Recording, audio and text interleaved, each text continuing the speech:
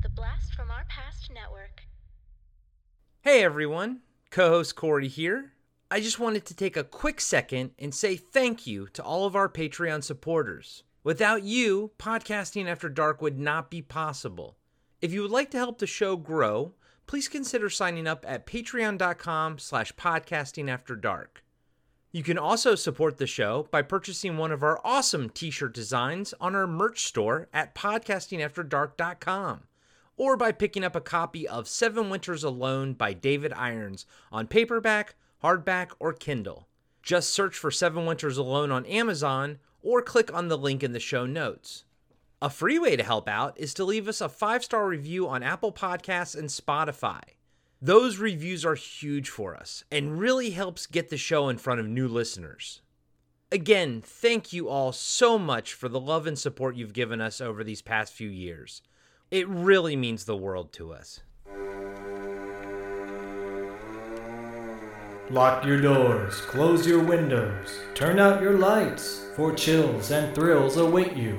It's time for Podcasting After Dark with your hosts, Corey Stevenson and Zach Schaefer.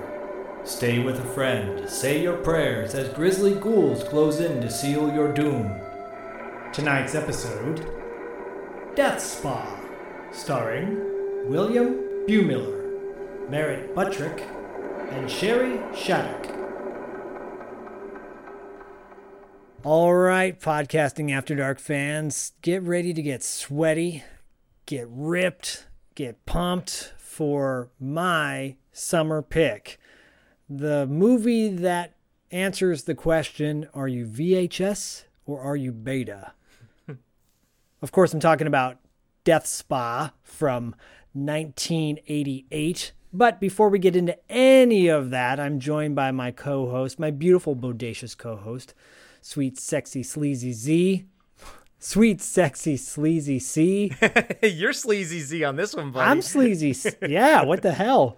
I'm going to be Sleazy Z tonight, I suppose. But Corey, what is going on? Oh, man. I do like how this is your summer movie pick to go with my summer movie pick from last week, which was The Burbs, or 2 weeks ago, I should say. But yet, this movie takes place in February at Mardi Gras. But we'll slide past that. It's okay. Whatever. Time's just a construct, man. It's all good. It's exactly. Perfect you can get response. Fit any day of the year, you know. So you can get fit any day of the year, except for maybe Christmas Day. And Thanksgiving Day, right? Because that's when you want to get fat too. There's 2 big days where you just want to get fat and gross, which for me is every day, but for you, it's 1 or 2 days. Buddy boy, you outdid yourself with Death Spa, my friend. This is a movie that I've obviously heard of. I've seen the cover for as a kid. I always thought the cover was a little bit lame. But the cover's terrible. Yeah, it is kind of terrible. But you know what's not terrible? This fucking movie. This movie, T to B, top to bottom, is a riot. It knows what it is, and it has nothing but fun as it. That's clunky. How about this? It knows what it is, and it doesn't try to be anything else. And I'll just say real quick that I find it interesting that I watched this in Prophecy kind of back to back, not The Prophecy with Christopher Walken, but Prophecy by Frankenheimer, 1979. And it's funny because that movie knew what it was, but it disguised itself as an activist film. It was almost like a Trojan horse. It was like, oh, we're all about activism. Oh, we're a monster movie. Here it is. This movie, on the other hand, is right out of the gate. It knows exactly what it is. It tells you what it is. And wow, it is so much fun. I had a blast watching it for the first time and a blast watching it for the second time today, taking notes and everything. And man, I don't know where to look, buddy. I don't know if I should be looking at the nudity. I don't know if I should be looking at the insane leotards or the postmodern Memphis Art Deco style. By the way, thanks to the documentary on the Blu-ray, I now know what that Art Deco style is with all the weird shapes and everything. It's called Memphis style. Never knew that before. Never knew that either. Yeah, besides that style, there's quite a bit of Native American art and African art as well. It's a hodgepodge. Throughout this movie. Yes. Yeah, it's a hodgepodge. Is this your first foray into Death Spa? Yes. So this is my first time watching it. Now, I will say, and it won't color my review or anything, but I do remember listening to the How Did This Get Made review of this. I think it came out like 2 years ago or something. And if I do remember correctly, I think they actually kind of enjoyed it too. Like one of the few movies where they don't just completely trash the entire time, you know? But yeah, first time watching it. I was texting Zach during the whole time of my funsies time yesterday, my funsies viewing, I should say. I was like, this is a riot. This is a hoot, and then it goes super dark and then becomes a hoot again. Yeah, it's not for the faint of heart in any way, and as much as this movie probably could easily get trashed by people, I have a feeling we're not going to do that. We're going to cherish it. No, we're not. We're not trashing this at all. And if I'm coming in hot, it's because I've been waiting for about 48 hours, chomping at the bit to talk to Zach about this film. Yeah, you are coming in hot. I can tell. You're ready. You're ready to jump down on it. I saw this movie for the first time a couple years ago at the Aero Theater Horror-thon, a 12-hour horror-thon that they do every year, except for pandemics excluded. This was the opening feature to the kick off the night, and boy, oh boy, was I not disappointed by Horror-thon, the Cinematic Void Horror-thon that night. I saw this, I'm like, I don't need to see anything else. I'm done. Was this a crowd pleaser at that viewing? This is definitely a movie that needs to be watched with a group of people or an audience. Watching it solo is fine. You'll enjoy it just fine, but definitely try to watch it with other people because it bears the laughter and the commentary throughout. So it's definitely a commentary filled movie that you would want to watch. This one is great. I mean, look, I chose it because I thought I haven't done anything super raunchy yet, and if I'm going to go raunch, I'm going to go to the highest level. Yeah, you did good, my friend. You definitely are going to wear the mantle of Sleazy Z this episode. But real quick, when I was looking into the film, it's interesting because IMDb lists its release as 1988, but Wikipedia lists it as 1989, and then if you actually look when it was actually released, I guess on home video was its only release, it was like 1990. So I'm going to go, whenever we talk about the movie, I'm going to list it as 1988 because I always trust IMDb over Wikipedia, although it is interesting that Letterboxd lists it as 1989, which I think is an indicator that they probably pulled their information from Wikipedia, not IMDb. Makes me wonder because we interviewed Chelsea Fields for an upcoming crossover episode of Podcasting After Dark and $2 late fee. Look for that next month. Mm-hmm. But we interviewed Chelsea Field, who is in this movie, and she said this was one of her first movies she ever made. So I'm wondering if they shot it way before 88 and then it finally got released in 88. Yes, I will say, based on the documentary on the Gorgon Blu-ray, which is absolutely fantastic. It has about a 50-minute documentary. I believe someone mildly mentioned that it was like filmed in like 84 or 85. So makes more sense. Yeah, exactly. Yeah, because the aesthetic is not late 80s. It's definitely mid to early 80s. Yeah, exactly. Because, that Memphis style was more prominent in the early to mid 80s than it was the end of the 80s. Memphis style. All right. Never would have associated Memphis with that. Neither would I. Well, let's jump into the cast and crew of Death Spa. It's directed by Michael Fischia, who this was his first directorial movie. He followed this up with My Mom's a Werewolf and Crack House. I remember the poster, the cover, the VHS cover for My Mom's a Werewolf. Me too. I never watched it. I saw Crack House. It's not bad. It's got Dana Barron from National Lampoon's Vacation, and Jim Brown is in it. Richard Roundtree is in it. It's actually a pretty decent like drug movie. Okay. You know. Oh, and it's got the dude, one of the guys from Nightmare on Elm Street. David Irons actually just used him in an image for an upcoming book he's working on. Oh. And I did say Dana Barron was in it. I don't think she was in it. I'm thinking of another crack movie from the 80s that Dana Barron was in. You know, a crack movie from the 80s starring Dana Barron. Could have been anything. Anyways, yeah, he had a, mix of, like a little good run there. He had a movie called Delta Heat that came out in 92 with Anthony Edwards and Lance Henriksen. Oh, yeah. I remember that. Yeah, that's definitely a movie worth checking out. I remember watching it back in the day. But, nothing too notable after that. It's written by James Bartriff and Mitch Paradise. I'm assuming Mitch Paradise is a pseudonym. I think so. I would think. But James Bartriff looks like he only did an episode of What's Happening. So there you go. All right, the cast. The cast is You're like moving on. Moving on. The cast is a who's who and a who. Starring as Michael Evans is William Buemiller. I had to look up the name to make sure I pronounced it correctly. Buemiller. William Buemiller was in small roles in like Species, and he was in the TV show 24.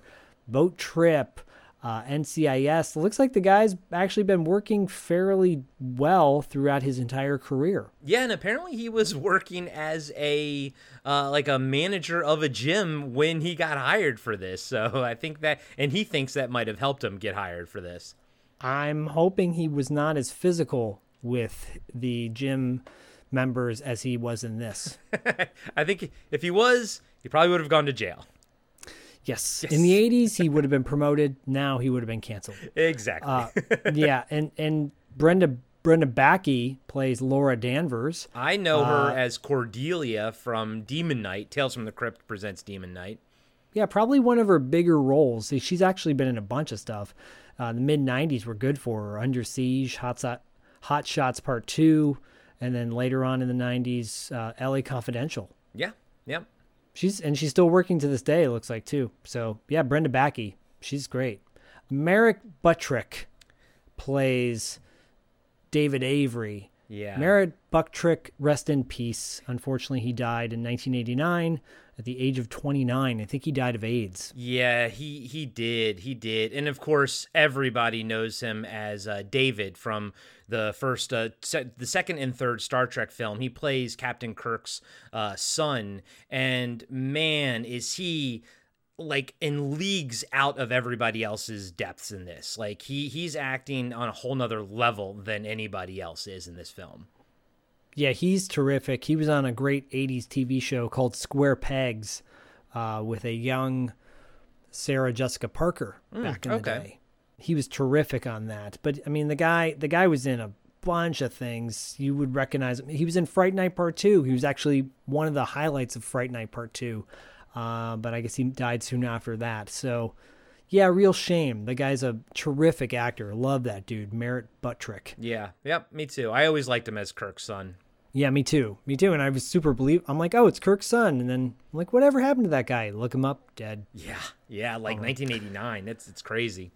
I'm going to go, like, not necessarily what IMDb did with their casting or with like listing, because some of these characters I'm like, nah, but you're not as memorable as other people. Sherry Shattuck plays Catherine.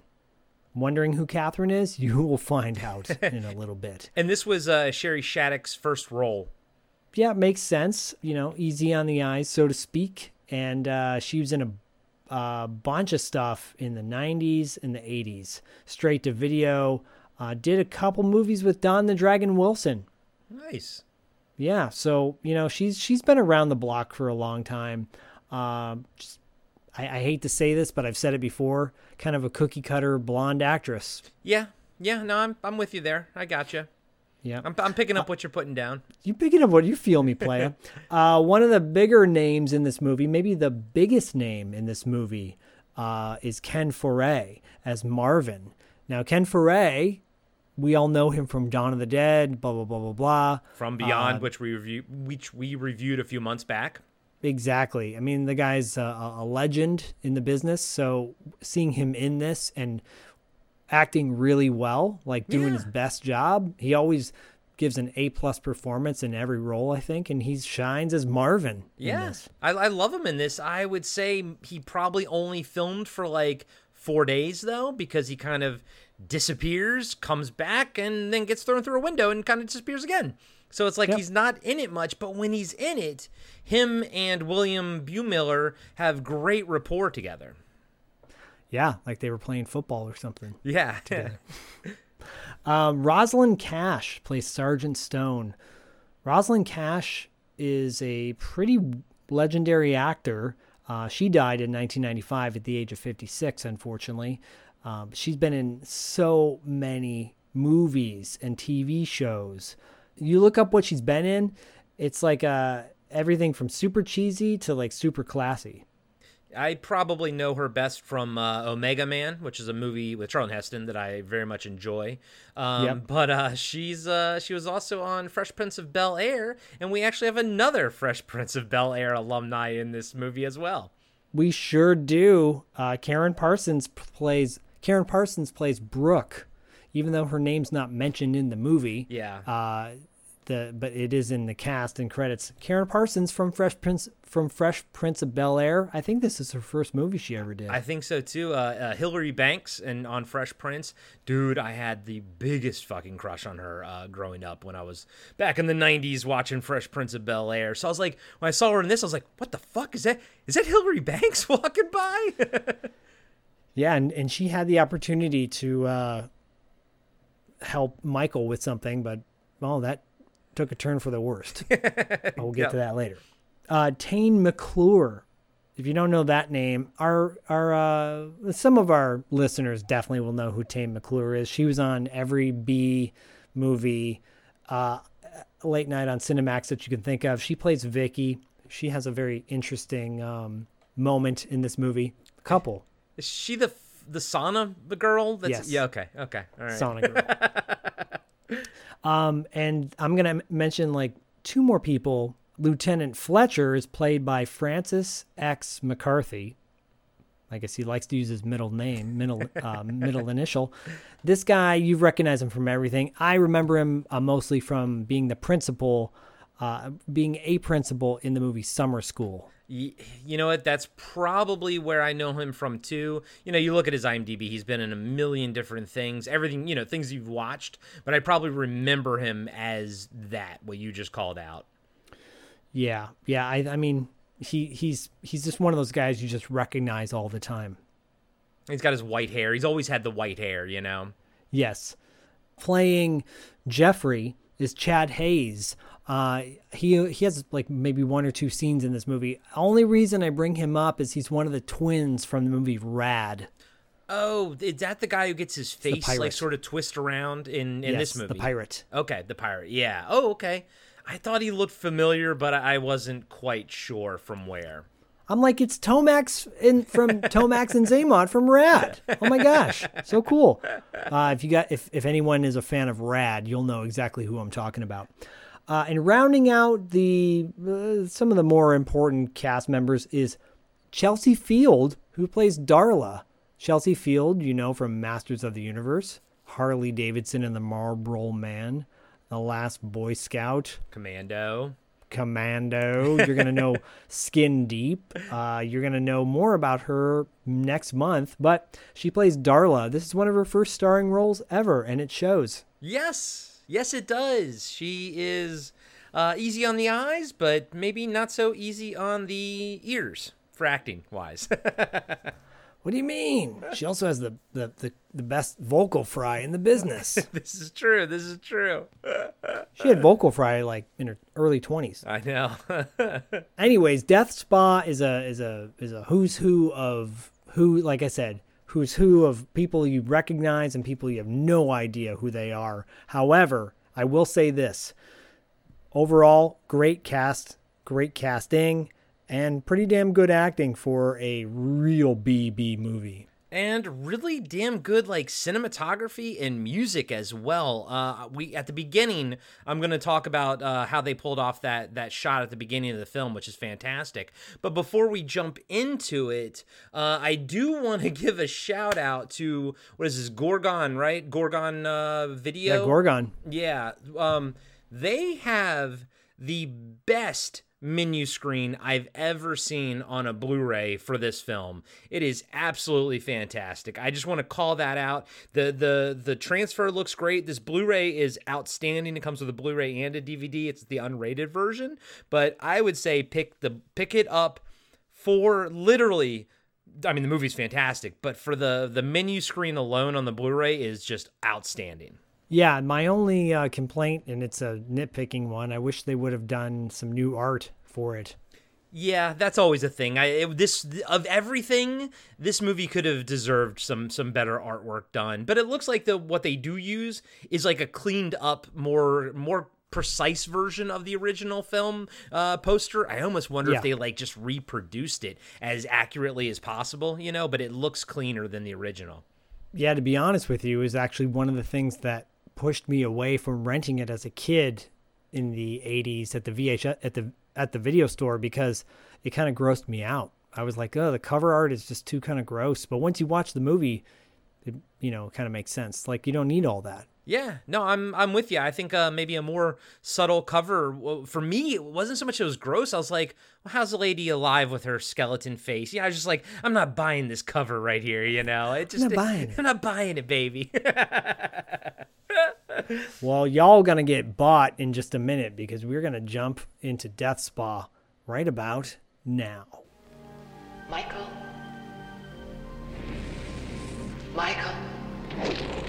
Killing yourself isn't so hard, really. Come to me, I need you. Jump, jump, jump! Death Spa. Welcome to the health club where you'll sweat blood. Never work without a spotter, Freddie. Weight falls on your chest and you can really get squashed. It's the place for a killer workout.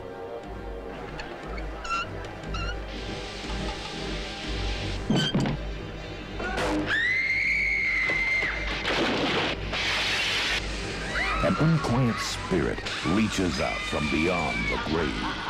Welcome to my party. For revenge.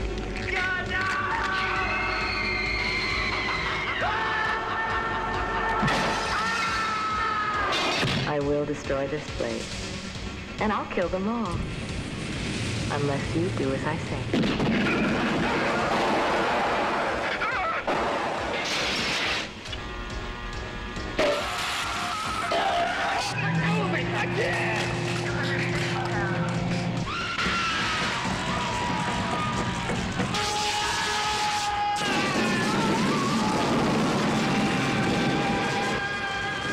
Death Spa, an exercise in terror. A fantastic weight reduction program. People get so thin they disappear. All right. Movie has no opening, like, production, company title screen or anything like that. The movie just literally just opens up immediately with a shot of, like, what appears to be, I don't know, Hollywood or Sunset Boulevard.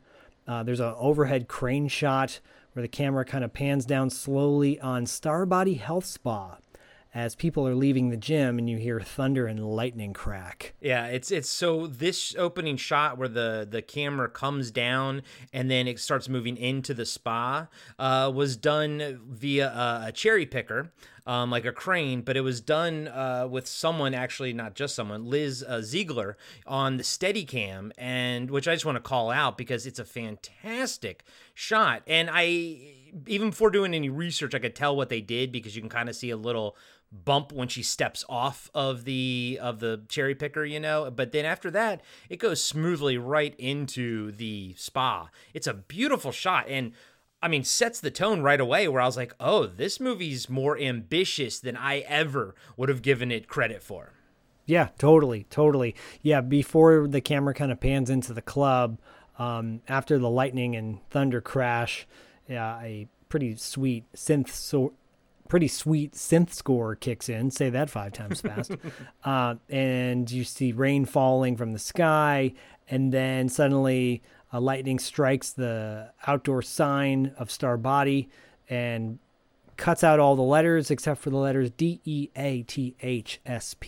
spelling Death Spa. It's a pretty cool way to start the movie. Oh, it's fantastic. Absolutely fantastic. Right away, I'm like, oh, this is going to be good. Like, this is going to be good. and by the way, it keeps getting better. Oh, yeah, we're just getting started.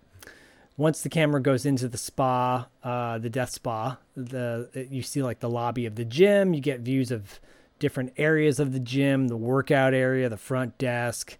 The workout area, the like weight room is funny because it has the letters of the gym on the wall, but the letters like are outlined, and then the gym equipment is like in front of those letters.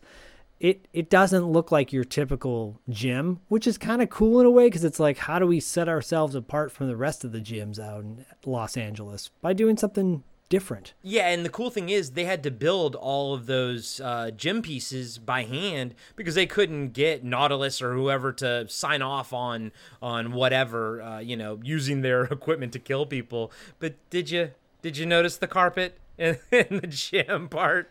Oh, disgusting. Like, I would not want to take a black light to the carpet in this place. It's probably filled with, semen stains and crabs. Dude, we talked about that in Ninja 3 The Domination, how there was carpet in that jazzercise gym, and here it is again, man, and I can just imagine how squishy and gross that carpet is, dude. Oh, God. Disgusting. Yeah, I did note that the letters on the wall of the workout equipment spelled star. Okay. I'm like, okay.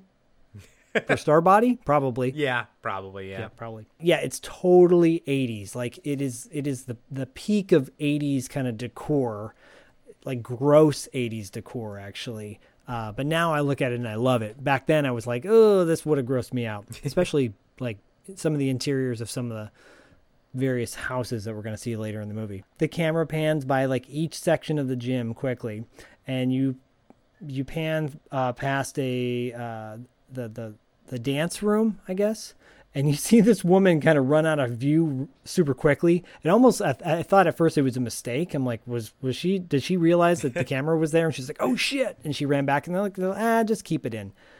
But you realize that this woman is doing a dance routine. It's Linda, by the way. And she's doing like a flash dance type number. And it's a little awkward because the music that's playing doesn't fit the flash dance type scene. Okay, so you say awkward. My note here was that it felt dreamlike to me because her dancing and sort of the way the camera was cutting and moving around was faster paced than the tempo of the song itself, which, by the way, I thought the song was really fucking cool, like the synth-wavy type of thing. But I actually liked that juxtaposition because I felt like it gave this opening just a real feel to it. You know what I mean? This thing has a feel right out of the gate that I don't think they quite capture again. But right now, it almost feels like an Italian film. Oh, yeah, totally. Yeah, you can see the leanings of the influences from that the director and possibly writers had, because it has that vibe to it for sure. And you called her Linda earlier. That's Laura, by the way. Sorry, Laura. And then there is a Linda. Okay, I didn't yet. A Linda gets killed later. So there's a Laura, there's a Linda, there's a Brooke, there's a Priscilla, Juice Club girl, yeah, whatever. Priscilla, Darla. It doesn't matter. Darla. Oh Jesus. Okay, yeah. It's Linda. Sorry, it's Laura. Fuck, it's gonna get me.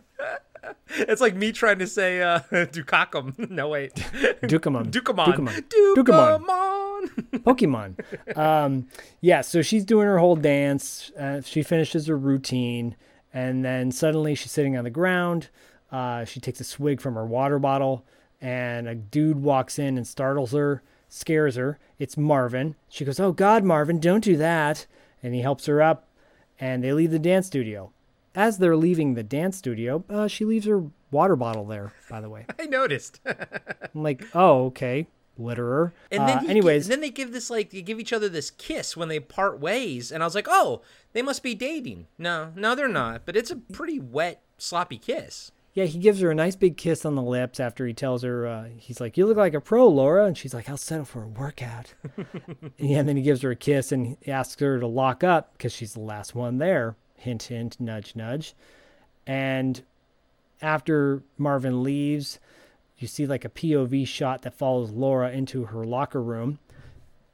She uses her gym membership card, almost like a credit card, and swipes a machine on the side of a wall to open up her locker. She undresses and puts a towel around herself. I only note that because for Corey. She then leaves the locker room to go to the sauna. Suddenly, the music is getting very ominous. Laura enters the sauna, takes off her towel, and proceeds to sauna herself. And you see a whole lot of saunaing going on. Bro, 6 minutes into the movie, and we already have pretty much full frontal nudity. I'm like, thank you, Zach. Thank you. I mean, 6 minutes in, and I'm already in love with this film. Yeah, it's very, to quote the opposite of Boogie Nights, it's sexy. It's sexy. It's sexy, Jack. Yeah, there's a lot of moisture and saunaing going on there. And then suddenly, after a long scene of her caressing herself. Yes, I thought it was going to go a certain way in there. Yes, so did I. Probably would have if this was in like the late 80s, early 90s. Yeah. And then suddenly the steam overhead starts shooting out like stronger steam. You later find out, well, we'll get to what it is in a minute, but Laura starts panicking, freaking out, and trying to get out of the sauna. But the door is, quote, locked. Eventually, she's like banging on the glass of the door, calling for help, and then eventually breaks the glass with her hand and then falls to the ground as the steam continues to cover her face and body. I love how she fucking palms that motherfucker like Michael Myers does with the car in Halloween 1, you know, when he's on the roof of it. I love it. I was like, yeah, girl, you fucking palm that window to death. Break that shit. Yeah. Yeah, and then you see her on the ground, but you'll find out what happens to her in a minute. Yep, and when we do find out what happens to her, I'm glad that it's not just hot steam, you know? There's a reason for it. Yes. Cut to the next scene of Michael sleeping on his couch while at his home, while a black and white movie is playing on the TV. It looks like a Beatles movie, by the way. I'm like, are those the Beatles? Maybe. Okay, so that makes sense because I couldn't find his name in the credits, but I think one of the he's not listed under the producers, but I think one of the people that helped make this movie, I don't know if it was funding or what was it they talk about in the documentary, but he produced the Beatles' Hard Day's Night movie. The studio that he did it for, I can't remember if it was 20th Century Fox, whoever it was, they weren't very interested in it at the time, so they actually didn't hold on to the rights to that film and kind of like let him have it because they didn't really care. So he used that money, I think, to finance this film, so we wouldn't have had this Death Spa without Beatles' A Hard Day's Night. Wow. Well, big mistake by Fox. Or whoever it was, yeah. Fox is like, whatever, we own Disney now. Blah, blah, blah, blah, blah. Well, that makes total sense. Well, there you go. Yeah, then it's probably Hard Day's Night. Michael's asleep, so he doesn't even know it's on. And it cuts to Michael dreaming of a woman on fire, falling out of a burning wheelchair, screaming. And you suddenly cut back to Michael on the couch, now covered with a blanket, by the way. Oh, yeah. Because before he was just kind of like laying just in his regular clothes, and now he's like all cozied up, and his phone rings. So the dream doesn't like startle him awake. It's the phone that wakes him up. Yeah. Well, I think that makes sense because we do sort of learn later because we see more of it. I think he's living with that dream for a while now. I don't think it affects him as much as it would us. Because when I first saw this, I was like, oh, what the hell was that? Because it kind of comes quickly. But boy, when you start unpacking it in this movie, it gets darker and darker. This backstory is like 10 times darker than this movie actually is. Well, you say he's been living with that dream for a while. A year. A year? Yeah. Is that enough to mourn the death of your wife by who by suicide on fire No. in a wheelchair? No. mean- It's not. Yeah, I don't know. You tell us, guys, what do you think? How long does it take to get over the death of a loved one who sets themselves on fire in a wheelchair? And of course, the cool thing is they will address this later, you know? Yeah, they do. They do address this later. And I'm going to say 6 or 7 weeks, maybe. No, I'm kidding. I'm kidding. Anyways, wakes up, phone rings, immediate cut to Michael in his Porsche driving down what appears to be Sunset Boulevard. He passes a McDonald's. I'm like, I think I know that. And then I realize he drives past the Wiltern, so it's probably Wilshire. Yeah, actually. I think so. That's why I was tracking. Yeah, Michael arrives at a hospital. The hospital sign is blurred out, by the way, and I thought that was interesting. I didn't notice that. I did very much enjoy the Steadicam following him as he goes through the hospital here, looking for Laura. He walks... and I was like, this is so much better than it has any right to be.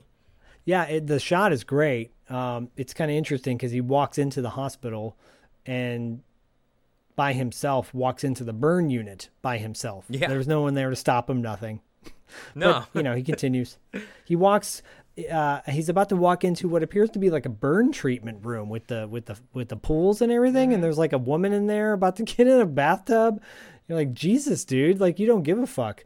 And he gets approached by a doctor who introduces herself. She goes, "You must be looking for Laura Danvers." She's like, "Yeah, of course." Sure. Michael introduces himself, and himself as the owner of the health club where Laura works, where the accident happened. She brings Michael into Laura's hospital room, and she's covered in gauze. Nothing underneath. Yeah, no, I noticed. And she's got big bandages over her eyes and her mouth, and her nose are exposed. I say that only because her mouth and nose and area, all that looks fine.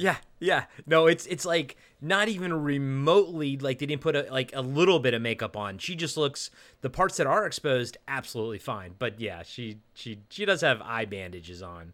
Yeah, and the doctor says, fortunately, it's not as bad as it looks. As Michael inspects her, the doctor continues to say that she sustained burns over portions of her body. And Michael says, burns? And the doctor says, yes, chemical burns. Chlorine vapor, to be exact. It's low grade. And then suddenly, Michael leaves the burn room by himself and goes into the waiting room, sits down on the couch. And by the way, next to him on the couch, there's like a little side table, and there's like a crushed Pepsi can on the side table. I'm like, that's odd, but odd choice. Michael falls asleep, and the camera fades out. Yeah. One of only 2 fade outs in this movie, by the way. And like we alluded to earlier, I do like the fact that it wasn't just hot steam that kind of like fucks her up. It was chlorine vapors and everything. And that's the beginning of this movie. Could have just made it hot steam. Wouldn't have taken away anything from this film. But this movie is weirdly tight where it doesn't need to be. No one was asking for an explanation. We all just assume it's hot steam. But this is a great example of the lengths that I think this film goes to kind of make a pretty tight script about what is ultimately a possessed gym. It doesn't need to be this good, but it is, which makes this movie fantastic. There's a lot of dynamics going on in a 90-minute movie. Yeah. 87 minutes, man. You got lucky on this one, buddy. Oh yeah, I did. And that was intentional. Cut to the next day at the health spa, where all the members are decorated in literally every aerobic fashion you can think of from the 80s. Michael comes in. He's saying hi to the members. He gives one guy. He like smacks one guy in the arm. Squeezes another guy.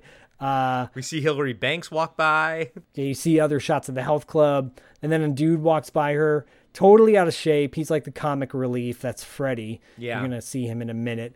And then you pan by other people working out, including Ken Foree spotting a woman working out in a very interesting aerobic outfit. Okay, so Ken Foree's outfit is weird. So he's got like your typical like workout shorts and like a workout top on, no big deal. But then he's wearing this like almost like a boxer's jacket type of thing, like a robe, one of those half robes, shorty robes, but it's like bright blue with a lapel that is orange and yellow striped. It is both god-awful and beautiful at the exact same time. Yeah, it's god-awfully awesome, I guess is the way to put it. Freddy, dude gets up from a bench press machine and free weights, and Freddy sits down to start pressing, and Marvin walks over and says, "Never work out without a spotter, Freddy. The weight falls on your chest and you can really get squashed." And so Marvin starts to remove some of the weight off the heavy bar, but then at the same time, Chelsea Field, Darla's walking by, and Freddy spots her, and he's like, no, leave it. I'll be fine.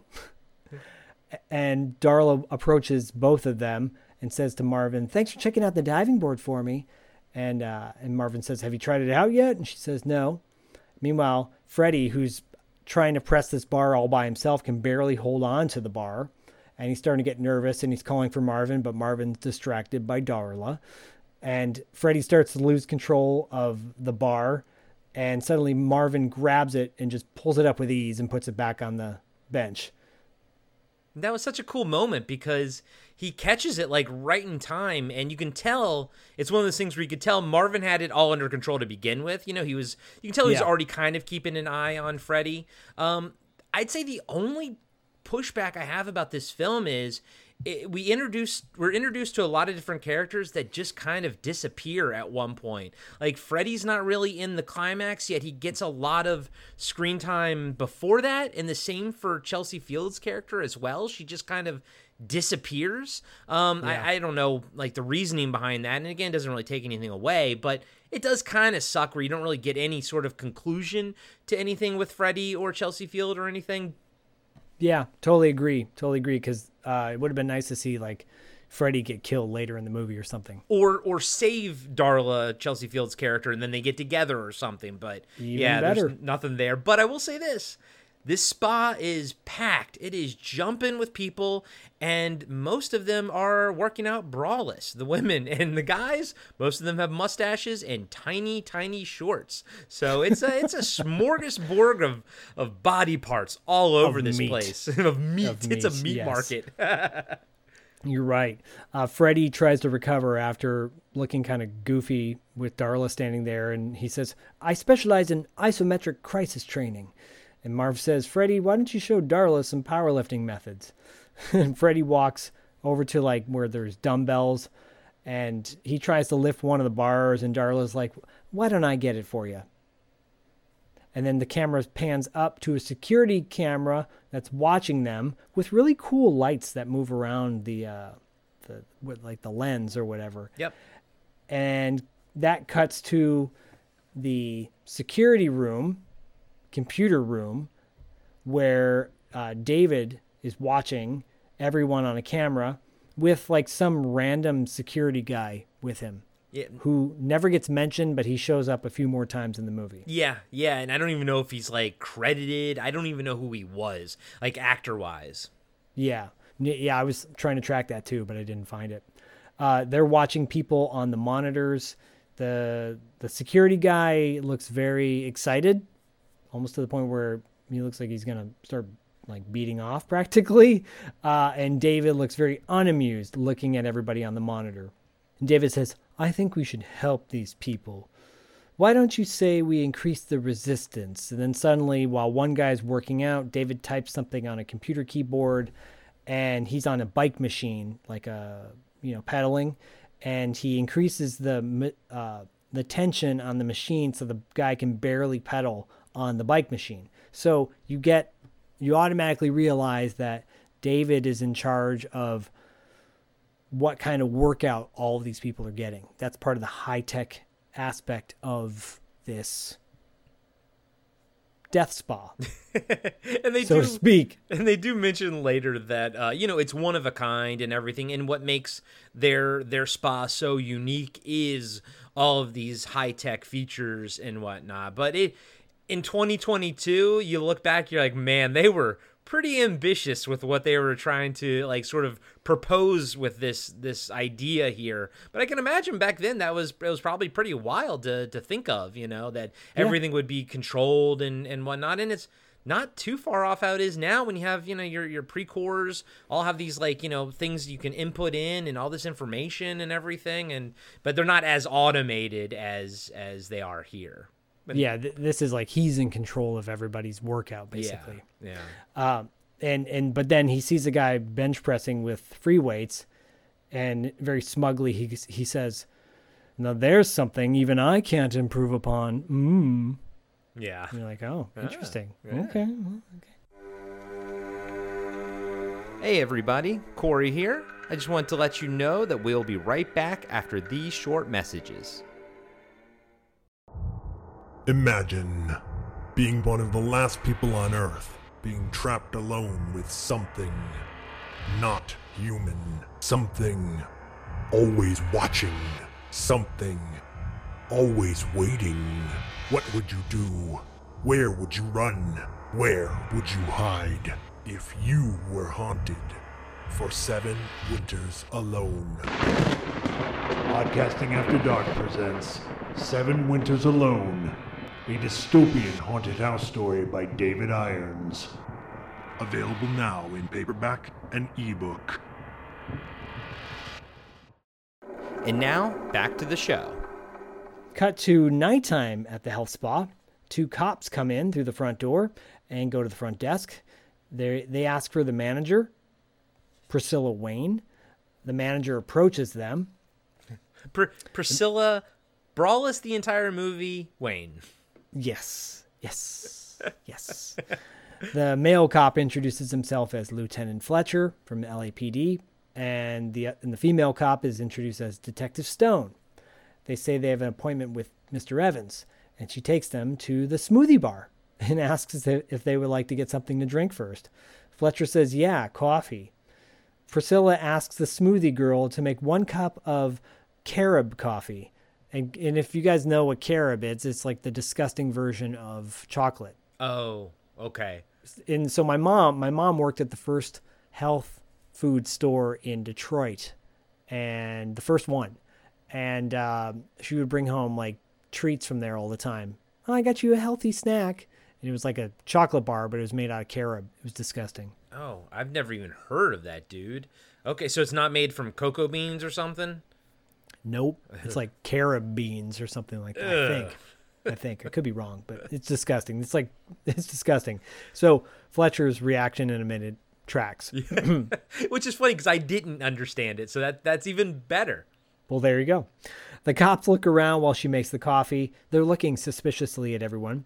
Priscilla hands Fletcher a cup of coffee in a weird-looking mug. It's very artistic-looking, and they walk towards Michael's office. Detective Stone comments on how impressive the gym is, and the manager says it's an expensive, competitive business. And Fletcher smugly says, yeah, do a little gassing here and there. And Priscilla doesn't even comment on that. And then Fletcher takes a drink from his coffee, gags on it, and he says, you call this coffee? And he throws it in the trash. You cut to Michael's office now, where Stone is commenting to Michael that Laura was rescued by city paramedics. When they got the call, we get the call. And Michael says, it was an accident. And Fletcher says, yeah, but this accident nearly dissolved a girl like an Alka-Seltzer. Michael's in the room with Priscilla and the 2 cops and some random guy who turns out to be Tom, his lawyer. The other guy introduces himself. The lawyer, Tom, asks if the cops are making any charges, and Stone says, Miss Wayne mentioned the computer. It runs the spa? ? Michael says, the computer helps us run the spa. The system is unique. Starbody controls all the automatic functions. And then Stone says, who installed the computers? And then Tom says, you don't have to answer these questions. And Michael says, no, my programmer is my brother-in-law. Well, my former brother-in-law, David Avery. And the cops ask where he is, and Michael says, oh, he's probably in the computer room. And they take him over there. They take the cops over to take a look. Yeah, Michael's office has some interesting set design. There's at one point he has like the back part of a weight bench or something, but it's also just holding up like a Native American vest. Like it's just there to hold that up. It's like a big metal thing there to hold up just a tiny vest. It's really weird. They make some choices in this movie as far as decor goes. They do. I noticed that his office is decorated with bull skulls that have Native American art on them.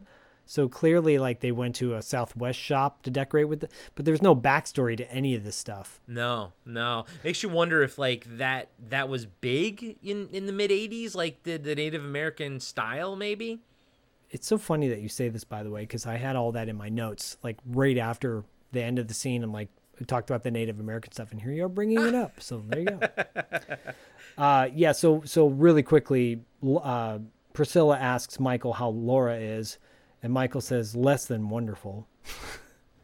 I don't know. Michael's smugness about him for this whole thing is really entertaining. Cut to the next scene where Michael and the cops are walking towards the computer room. Stone asks Michael who has access to the command center. Michael says, I do, and David, and Priscilla. But it's David's baby. Fletcher says, what did you mean by former brother-in-law? And Michael says, my wife is dead. And the cops look at each other and they go into the computer room where they meet David. David looks at Michael and doesn't acknowledge the cops and says, good morning, Michael. Sleep well? Michael responds, we have visitors, David. They introduce themselves to David. Tell us what you know about last night. And David says, I've been running all the programs. There's no breakdown anywhere. Fletcher asks if someone could have reprogrammed the computers temporarily. And David says, no, it's not possible. You're looking at the only person who would know how the system runs, and I know well enough not to leave muddy footprints. Stone says, well, that narrows it down to just you then, doesn't it?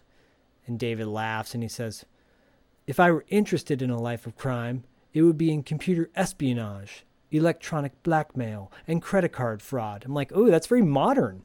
He goes, assaulting women isn't my style. And that's what I love this right here, where he's like, nah, dude, I'm too smart for that. If I was going to do something, it would be, X, Y, Z. And like you said, that's pretty damn progressive about credit card fraud and everything, because that's all the shit we kind of deal with nowadays. And they were kind of ahead of the curve on that one.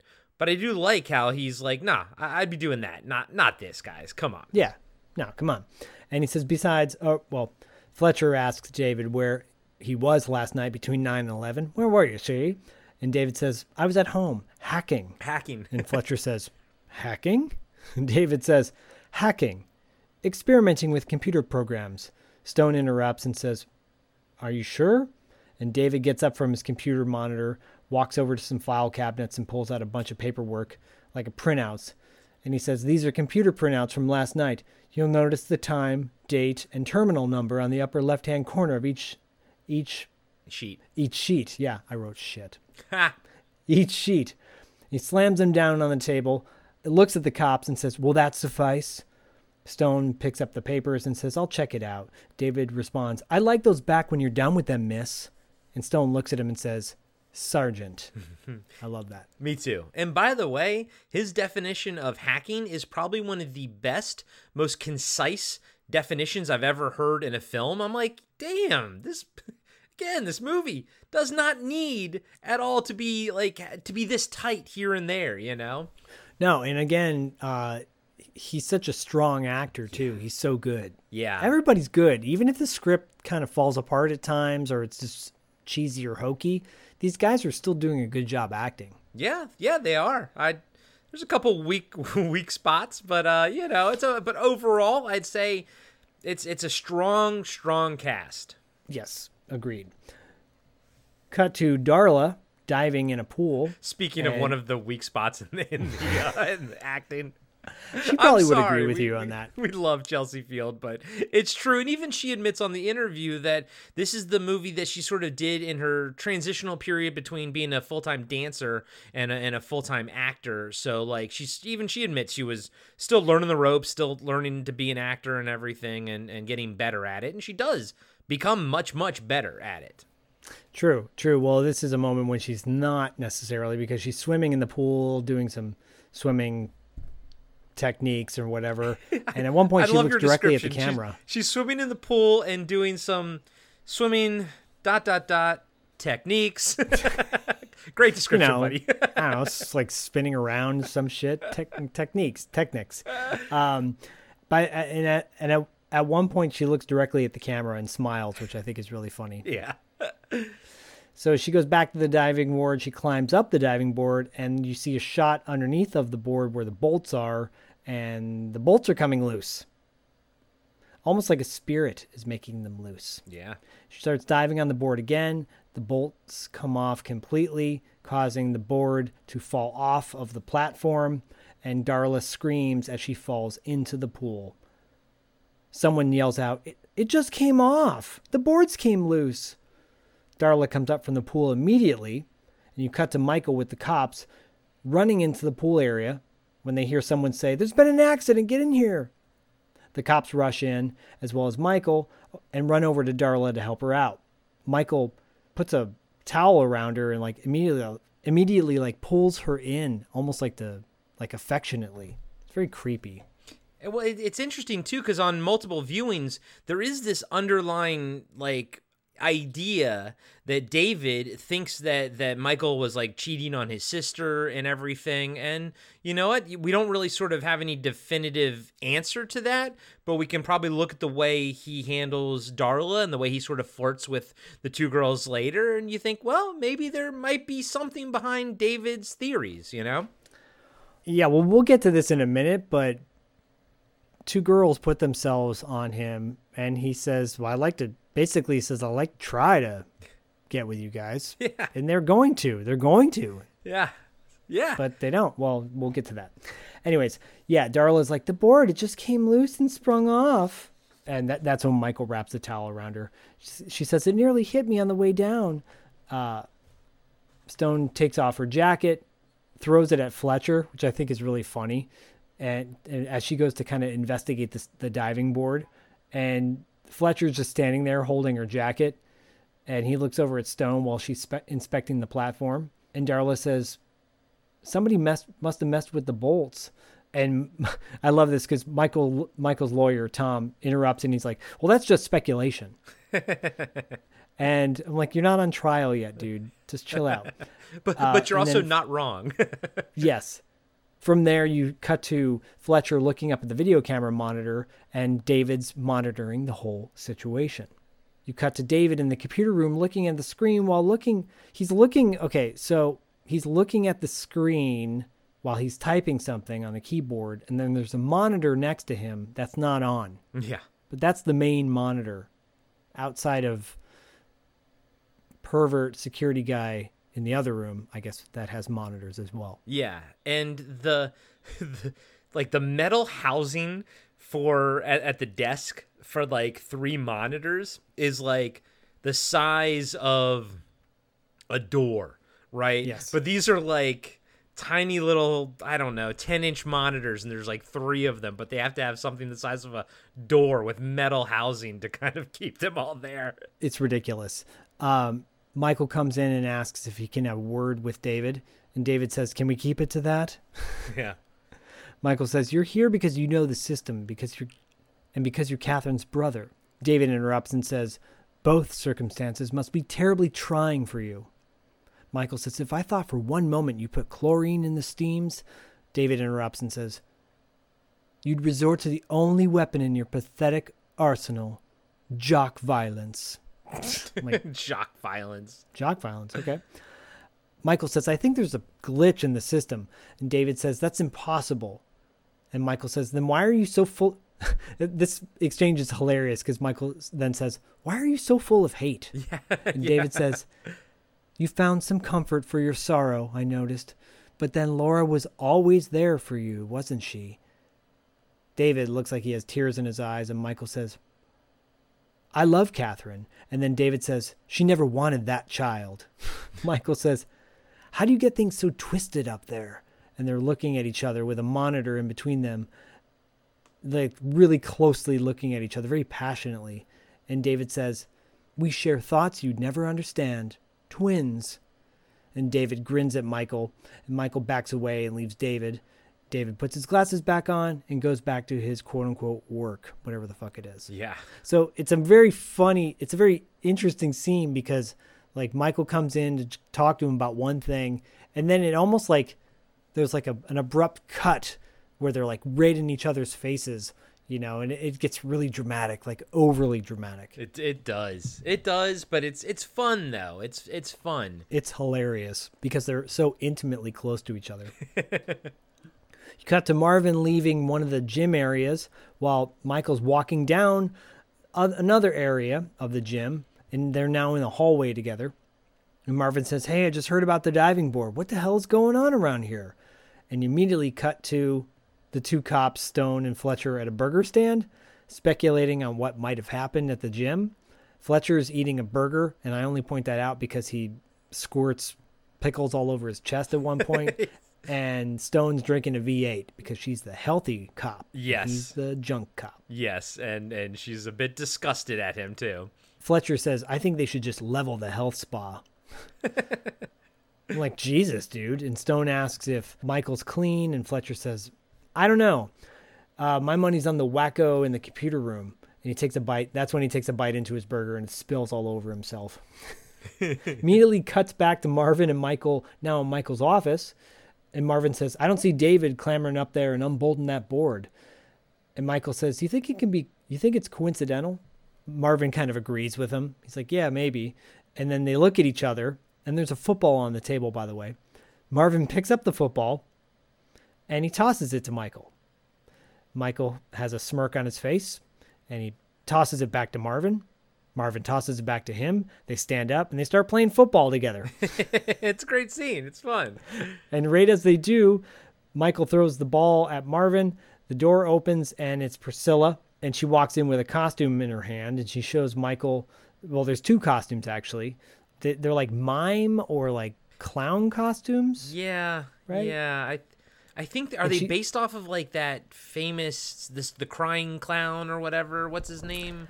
I think so. I think so. I think that's what it is. I don't know. It's like a creepy black and white clown costume. Yeah, it kind of reminds me of when Crazy Joe Davola and Seinfeld did, had to dress up like the clown and, Yeah, there you go. Yeah, and so Priscilla says, "I figure I could be Tweedledee and you could be Tweedledum." And Michael says, "Fantastic."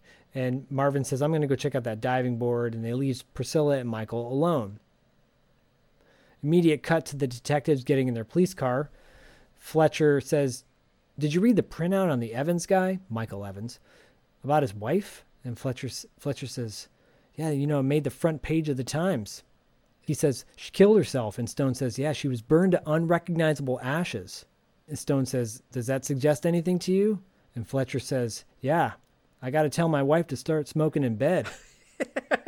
Dude, I was like, holy shit. Like, and by the way, his partner Stone, she shoots him like the ugliest look, and rightfully so, because he's like talking about wishing that his freaking wife would burn up in bed.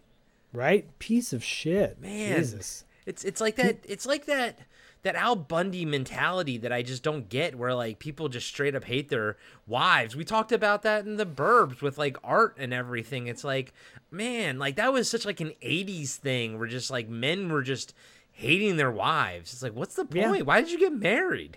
I know there's this whole thing of like, well, look what I got to deal with. Yeah. No, dude, you didn't have to. That was your choice. Yeah. I never got that, dude. I never got that out. I mean, as much as I enjoyed Married with Children and everything, and I love like, No Ma'am and whatnot, I still ultimately as a kid never quite understood it.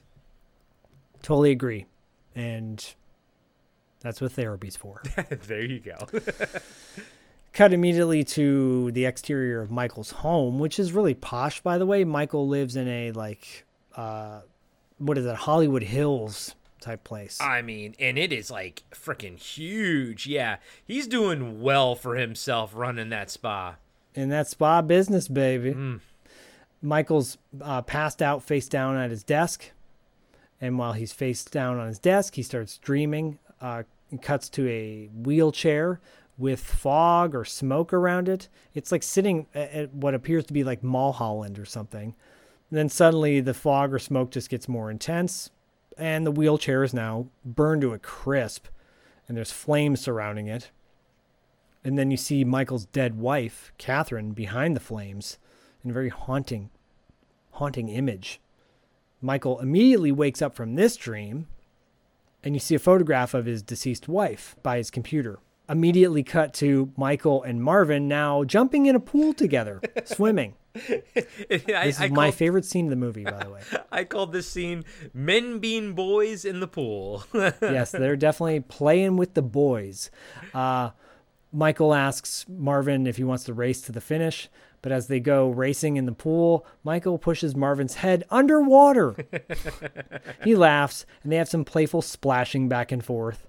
Marvin then says, "Mike, I just figured out what was bothering me about Laura's accident. When I left the club, I know Laura was the only one left in the place." Michael says, "So?" And Marvin says, "Well, how did Priscilla happen to find her?" Michael says, "Well, maybe she was working late." And Marvin says, "But I didn't see her car in the parking lot." And Michael says, "You think Priscilla had something to do with the accident?" And Marvin says, "You know better than I do." Then he pushes Michael under the water, and they go back to racing.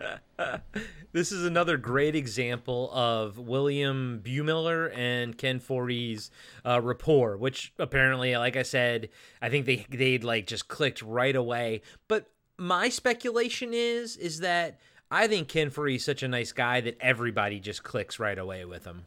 Oh yeah, totally. I want to hang out with the dude. Fuck yeah, of course. Cut to another area of the fitness club, members working out in the weight area. Darla is walking by in her aerobic outfit, and she shoves the guy while he's chest pressing. Which I'm like, if someone did that to me, I'd be like, get the fuck off me. Yeah. And who is, like, what is she? She's like, she's a gym rat. Okay, never mind. I answered my own question. She's a gym rat. She is a gym rat because she walks up to a dude who's doing one of those like back curl type things for his lower back, and she asks how many reps he can do. And he's like, 15 or 20 more if I'm showing off.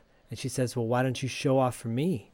And the guy says, "I never waste effort in the gym. Besides, I'm Beta. You're VHS."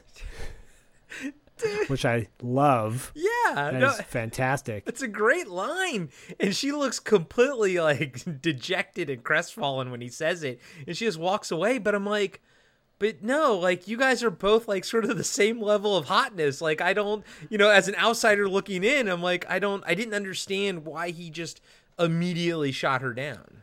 Well, I have two theories. One, he's straight and he's not into her, and Beta is technically a superior tape to VHS. Yeah. So that could be. Yes. Or two, he's gay and she's not, and she's straight. That's probably the latter.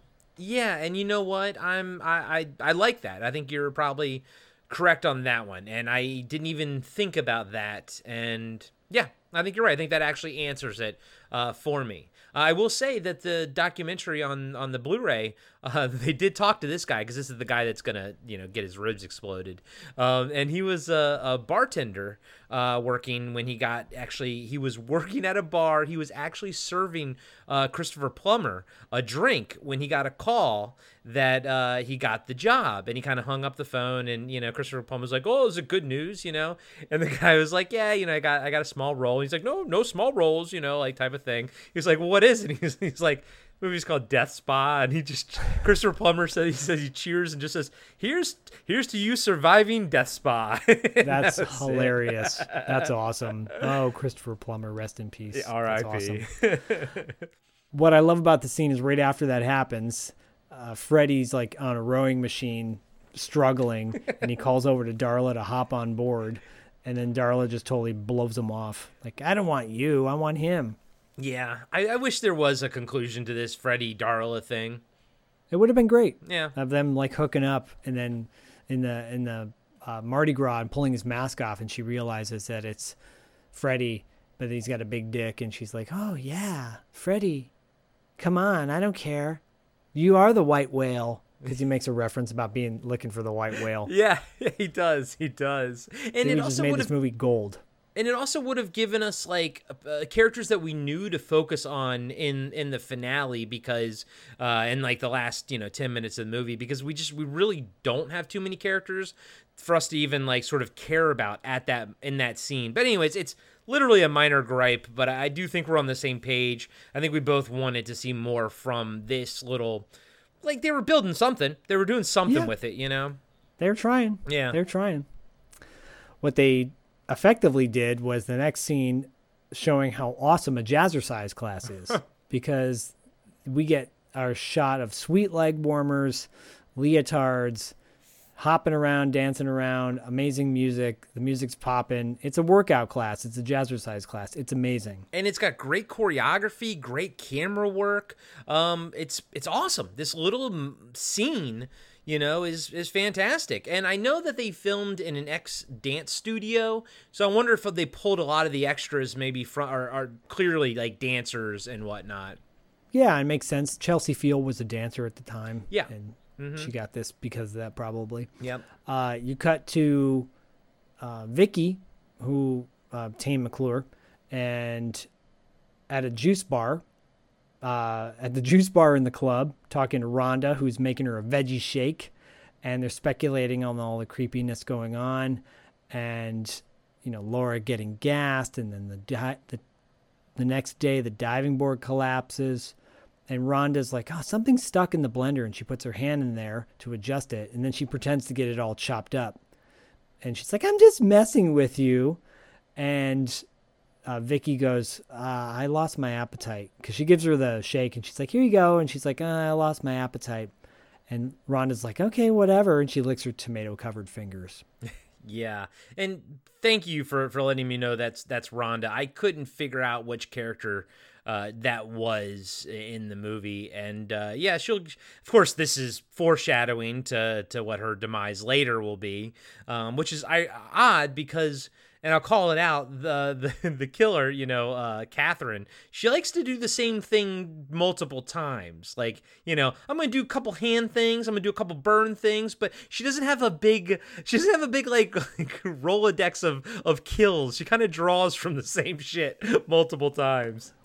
I guess maybe because she's able to see the monitors through David's eyes. Maybe that's why. Yeah, probably. Yeah, possibly. Oops, sorry, gave that away. Spoiler alert. Anyways, back to the jazzercise room. Michael walks in wearing glorious short shorts and a tank top where you can see all his body hair, his shoulder hair, his back hair, his chest hair, his hair. Yeah, Michael in all of his hairy glory. There was a time when tufts of hair on your shoulders and your neck and all that stuff, just like no one cared. And it's kind of cool in a way. I'm like, I respect, but it's disturbing. It's very disturbing. My stepdad had that kind of like, he was insanely hairy, like straight up like a gorilla costume type of thing.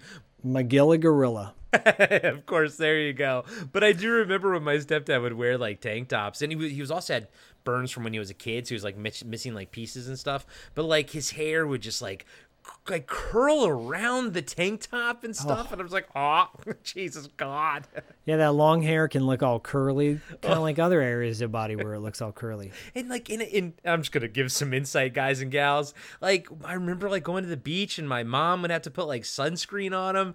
It was a wild scene, man. It's like putting cream in your hair. It's like you gotta work it in. Pretty much. And by the way, everybody's hairy in this, if you know what I mean. Yeah, I call one out later, by the way. Yeah. Like about 2 inches of fucking pubic hair. I'm expecting you to. So yeah, Michael's in the workout room with the and then two women approach him. They start flirting with him, one of which is Fresh Prince's cousin, and another one named Linda. That's the Linda that I messed up earlier. Yeah, there's the Linda. Anyway, Linda looks like she's 15. Fresh Prince looks like she's, maybe 18 years old. Yeah. Karen Parsons is looking pretty young in this. Yeah, and they're like, maybe we'll take you both on. And he's like, okay, sure. Or no, he says, maybe I'll take you both on. And they're like, sure. Oh, my God. I mean, dude. What the hell? You just invited them to have a three-way with you? Pretty and much. you got a girlfriend? Yeah, pretty and a much. dead wife who set herself on fire? You're a fucking asshole, Michael. You're a piece of shit. Sorry, he's a piece of shit. No, I think you're right, dude. I think you're kind of seeing what, David probably saw and everything and whatnot. Yeah, dude.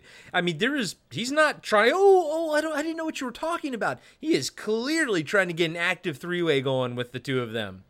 He is. So no one, that would drive any partner insane if their husband was diddling around behind their back or maybe not behind their back, like kind of just showing all the glory. Yeah. Catherine's getting a little bit of support here. Yeah. And did we have they mentioned yet how she became paralyzed during childbirth? Not yet. Okay. All right. They haven't gotten there coming yet. Up right now. Okay. Because cuts back to Michael going into his office wearing his amazing workout outfit. He smells something in his office, makes a funny face, and he's looking around and he finds a bird nest. And the bird's nest has an egg in it. The egg falls to the ground. There's a dead bird fetus in there. I almost wonder if that's real. It looked real, and it looked like it was still moving, by the way. And that's very disturbing. Like, knowing that this is a small budget film, did they really take the time to create an animatronic baby bird that looks that good? I don't think so. I think they probably just dropped an egg. Probably. Oof, rough. Michael immediately goes into the computer room, gets in David's face, and says, "What's with the goddamn bird's nest, David?" Michael says, it's pretty sick. Michael says it's a pretty sick joke considering she's your sister. And David's like, "What are you talking about?" And Michael says, "I don't know what you're pulling, but you're not going to get away with it, David." And David says, Michael, you do need medical attention." David's holding a stack of papers in his hand at the time, and Michael slaps them out of his hand. Michael says, "Just watch yourself, or you're going to need medical attention." Michael and his hairy back storm off. You can watch my back hair as I walk away. Yes. Cut to a shower scene. Oh, by the way, so apparently they filled out the extras in this scene with porn stars, or they went to essentially they went to a casting agency that uses for adult stars, and they had some fun just being like, we'll take her, and I think the director kind of was filmed this scene a bit longer, got more coverage here than the producers probably deemed necessary. I think he had a good time that day of shooting. That's pretty obvious because there's a lot to look at. A lot of coverage, yeah. But there is. But Darla does not get coverage. And Darla's in there talking to her friend named Marcy. They're asking each other what they're going to wear for Mardi Gras, and Marcy says, she's like, "Do you think Snow White might be pressing my luck?" Why? Because she's a slut? Is that what's happening? Yeah, maybe it's something to do with that. I just wanted to call out really quick that Marcy, she is played by Vanessa Bell Calloway. I think I've never seen Shameless, but I think she had a pretty consistent role on that show. Oh, cool. Right on.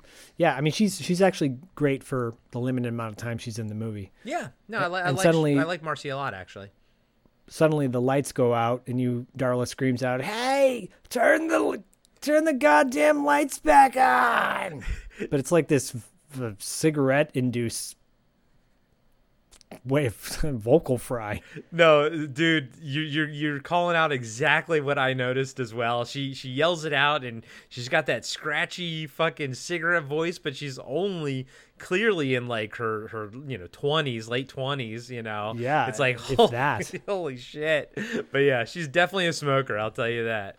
But her friend Marcy's impressed, and she's like, "Oh, not bad, honey. Can you get us a man in here too?" That's almost like something that like a guy would say in a movie of this ilk, Yeah. Oh, totally. And then you see your favorite shots of everyone in the room showering, and then suddenly the water gets super hot. Everyone starts screaming. By the way, the shower heads are like, everything's super over the top art directed. Like the shower heads have like red and blue and yellow pieces around them, like pieces of art around the shower heads. Very funky. And there's like lower lights that sort of come out from down below that aren't affected by the overhead lights when they go off for some reason. It looks great. Cinematography is fantastic. Yeah, sure. I mean, why not? Why not? I'm impressed. I'm impressed with the amount of nudity. The water gets hot and tile starts shooting off the wall and hitting women in the face. One scratches Darla's face, everyone screams, and they run out of the shower. The long shower scene. I mean, it's amazing, dude. When I was watching the scene, I was like Ford Fairlane when he walks into the sorority house and he's like looking around just in shock and awe. You know, that's exactly how I was when I was watching this scene. I'm sure you were. Cut to Michael and Marvin coming into like a waiting room of the locker room of the gym. I don't know. It's such a weird, there's a lot of weird rooms. It looks like a waiting room is what it looks like of the gym. It's a very big gym with, like Zach says, a lot of different rooms. Yeah. And Michael, they're asking if the women are all right. And he's talking to like Fresh Prince's cousin and Linda, not Darla and not Marcy, the ones who got like messed up the most. And they're like, yeah, the other girls are okay. But to tell you the truth, Michael, this place could use better maintenance. She's not wrong. Yeah, no, she's not. And Fresh Prince girl says, yeah, who needs weight reduction through fear? And Michael says, with his disgusting hairy chest hair and back hair and shoulder hair and such, he's like, I'm sorry about the showers. He says, I'm sorry about the showers. I want to extend your membership for 3 months. No charge. And he smiles at both of them. And he says, jump on by my office and I'll take care of it personally. And Linda says, do you think you could handle both of us after jazz class tomorrow? And Michael says, well, I sure can have fun trying. And they both giggle and they walk off and he's standing there with his hairy chest. One of the women like grabbed his stomach as they walk out. So awkward. Dude, and they're, like you said, they're clearly like in their mid-20s. And he's a piece of shit. He's a piece of shit. His girlfriend's in the hospital right now with bandages on her eyes with chemical burns. And he's talking about having a 3-way. And he's at least 15 years older than both of them. You know, it's not the best look in the world, but it's definitely of its time. True. Now cut to Michael walking with Priscilla down the hallway. Priscilla's telling him kind of, getting him caught up on the situation that Darla's cut isn't serious and Marcy should be out in a second. She's pretty shaken up, but she's going to be all right.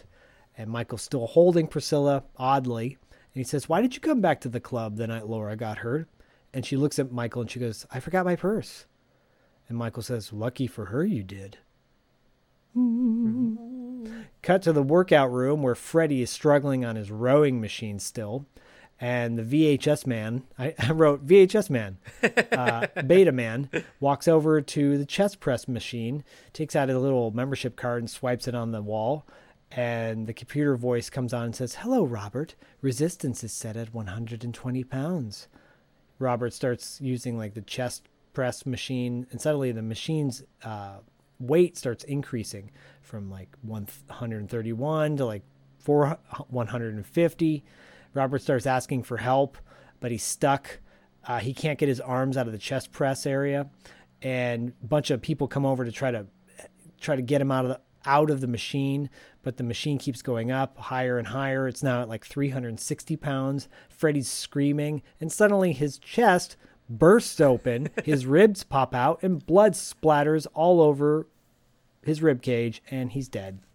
You know, it's on the cover of the movie, so you know it's coming. I knew it was in it. You know, I remember the Had This Made guys and gals talk about it and everything, and I'm waiting for this scene to be silly or dumb.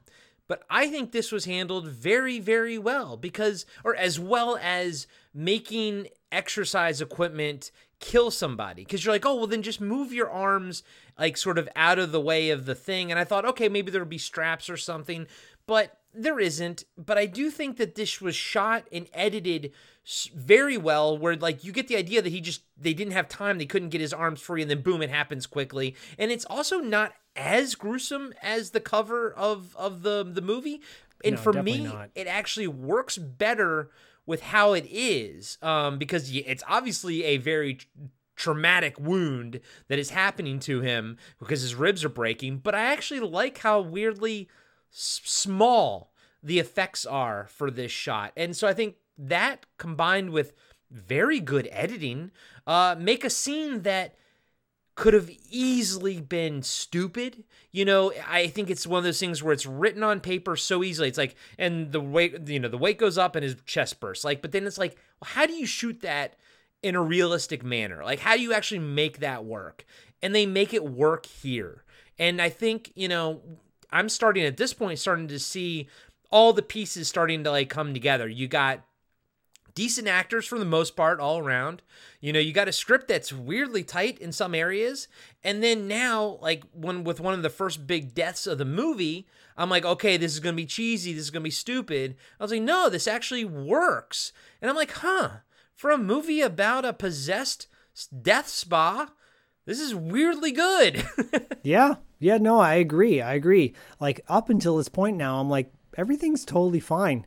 The death is not too gruesome. I sometimes don't like overly gruesome death scenes in movies that don't need it. Yeah. You know? Yep. I'm with you, buddy. I'm 100% with you there.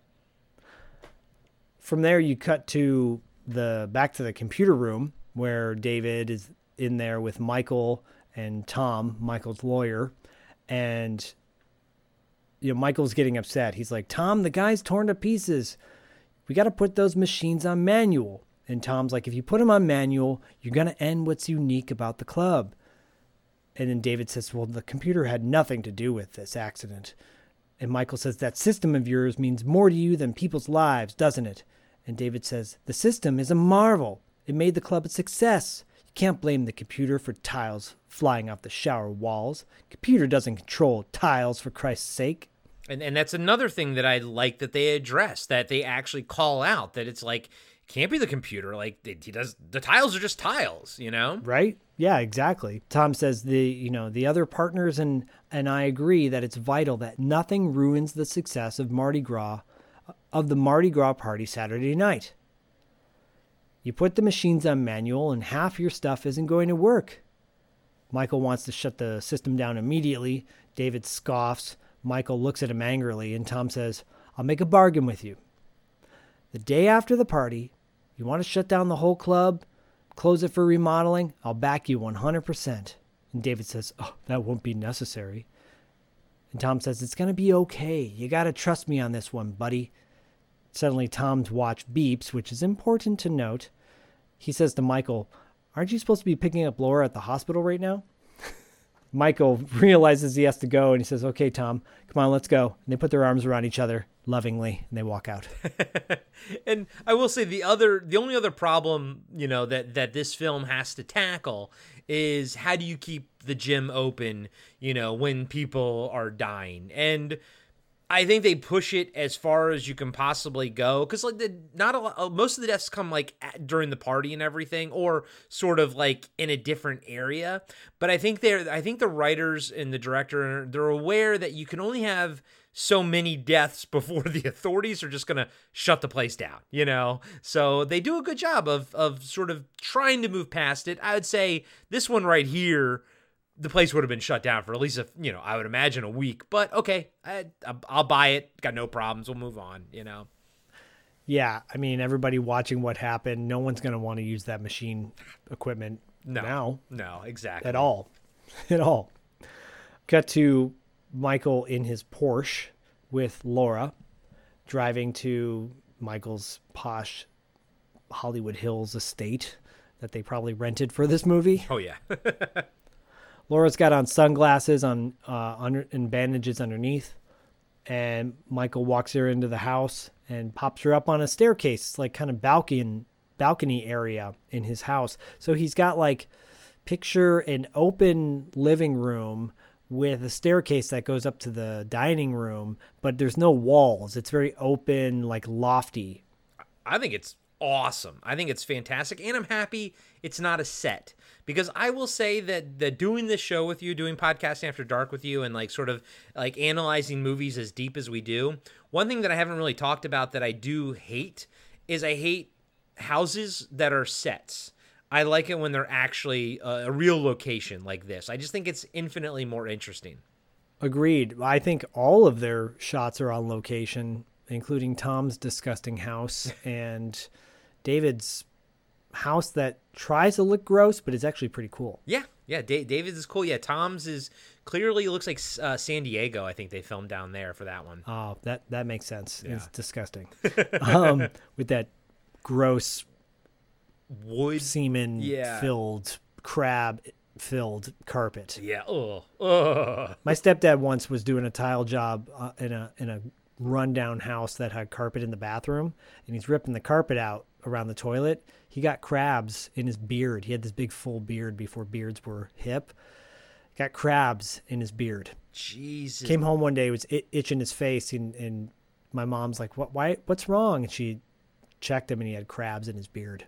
Did he have to shave it? Did he shave his beard off? Yep. Oof. Oh, disgusting. Got crabs from the carpet in a bathroom. Oh, God, that's disgusting. And also, carpet in a bathroom, disgusting. Yes. Ooh, curly hairs and carpets don't go. Or they do go, because they're both disgusting. They both should go. Yeah, anyways, they both should go out the window. Michael pops her up on the staircase balcony area, and he gives her a present. It's a white nightgown. Like the same one that his wife died in. I didn't piece that together. Good call, buddy. Wife dies in a white nightgown. He gives his girlfriend a white nightgown that she can't see, by the way, that she can only feel. Anyways, immediately cuts to Michael kissing Laura on the neck at dinner time. She's got her bandages on her face, and he's feeding her a limp asparagus piece that looks like a dick, like a purple, like a green dick. It's just like the most limp asparagus. Dude, when I first watched it, I mean, you know, guys and gals, my first time is always for funsies, so I'm usually high. I was watching it, and for like a nanosecond, I thought that was like a fake snake head or something. That was like, you know, the way it was shot from the side. I was like, green ew. Pineal gland. It's a green pineal gland. Yeah, it is from beyond. But then I was like, oh, asparagus. I mean, I like asparagus, but I was like, So I guess her pee's going to be stinking later. I mean, he doesn't seem too bothered by the fact that, well, you know, she's got chemical burns all over her body. So who knows what he's going to do to her later? And yeah, he's going to. This is the part of the program. If your ears are sensitive to explicit content, you might want to close them now. Hey, he's going down on her, and you know, he can smell his dinner. It's gonna go down on her and be like, asparagus. Asparagus was a bad choice. Should have gone with the pot roast.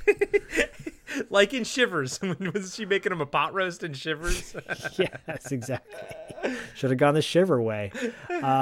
Anyways, yeah, she's like, oh, this sure beats hospital food. Keeps making out with her neck. She's like, oh, I may never take these bandages off. It's like, what the fuck? Cut to Michael and Laura on a couch by the fire. Michael says, I want you to move in with me, Laura. And she says, only on one condition, Michael. We take a drive by the club so I can pick up my things. They both laugh. Ridiculous. She's holding a rose. It's romantic. Sure. Sure. Back at the gym, everyone's leaving the gym. Camera's panning through the locker room area, the women's locker room area, where Marcy is now in the locker room by herself. You see doors slamming back and forth, opening and closing, like on their own. Yeah, they're going full on like Ghost at this point. You know, they're not even holding back. She's alone. She's alone, and clearly the spirit has entered and wants to fuck with her. Slamming these doors back and forth. She's like backing into another locker. The locker suddenly opens, and a spike comes out of nowhere and goes through her neck, killing her immediately. Yeah, very cool, but I didn't quite like know what it was, you know? It was just like a random spike. They're moving forward, the deaths are like, wait, what was that all about? Yeah. I kind of wish there was like, I don't know, it was something like in the gym. It's like it just all of a sudden just appears there. I mean, it's cool. It goes through her throat and she kind of screams, and like I liked that. I just wish there was a little bit of a build-up and you could maybe see what it was, you know, like it was a piece of the locker or something. But yeah, there's another one later I'll also call out that I was like, what just happened? Oh, it was it's going to be in the sauna where the guy's head like just all of a sudden explodes. I'm like, wait, what just happened? So the one thing I'll say the director, I guess, doesn't do the best job with is setting up the kills so you sort of know what's going to happen. It almost sort of comes out of nowhere. He sets up the kills almost like jump scares, where you're just like, bam, dead. Yeah. Move on to the next thing. Yeah. It's almost like he just wanted to throw in kills to get people to watch this movie. Otherwise, it's probably on paper originally, I bet you anything this was just a murder mystery. On paper. Yeah. And then they wanted to get, butts in the seats or people to rent the movie, and they threw in the gore factor. Yeah. Because that all seems kind of secondary. Because ultimately there is like no ramification for Marcy's death, even though they do talk about it later. It's not like she just disappears, completely. They do address it, but there is ultimately no ramification. So you could almost say like, okay, this character could have easily just been written in to die, Yeah. And I noticed too, like, the more I think about it, you could easily make this movie without the deaths and have it be like, is someone sabotaging the gym or is it a spirit? And so I think you're right. I think the first draft had something to do with like a guy in the basement that they were kind of like setting up as a red herring for the killer. But I don't think they ever filmed anything with it. I think they jettisoned that idea even before they started shooting. Yeah, their quote unquote red herring is more like a pickled herring later on. Yeah. Anyways, from there, Michael and Laura are now in the gym. Michael's walking her towards the locker room, and she tells him which locker is hers. They're giggling.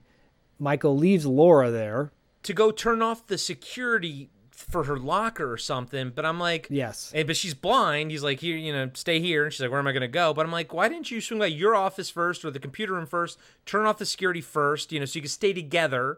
And then you go to the locker together, Yeah, you stay here because I don't know where the girls' lockers are. Women's locker room is. You stay here so I know where you are. It doesn't track at all. It's very confusing. And you're blind, so don't go anywhere, Yeah, and she's like, and Laura's like, I'm not going anywhere. And now Michael's in his office now, goes to a computer monitor, types something on the keypad, cuts back to Laura in the locker room. Can I just say real quick? I did look up because I was taking notes.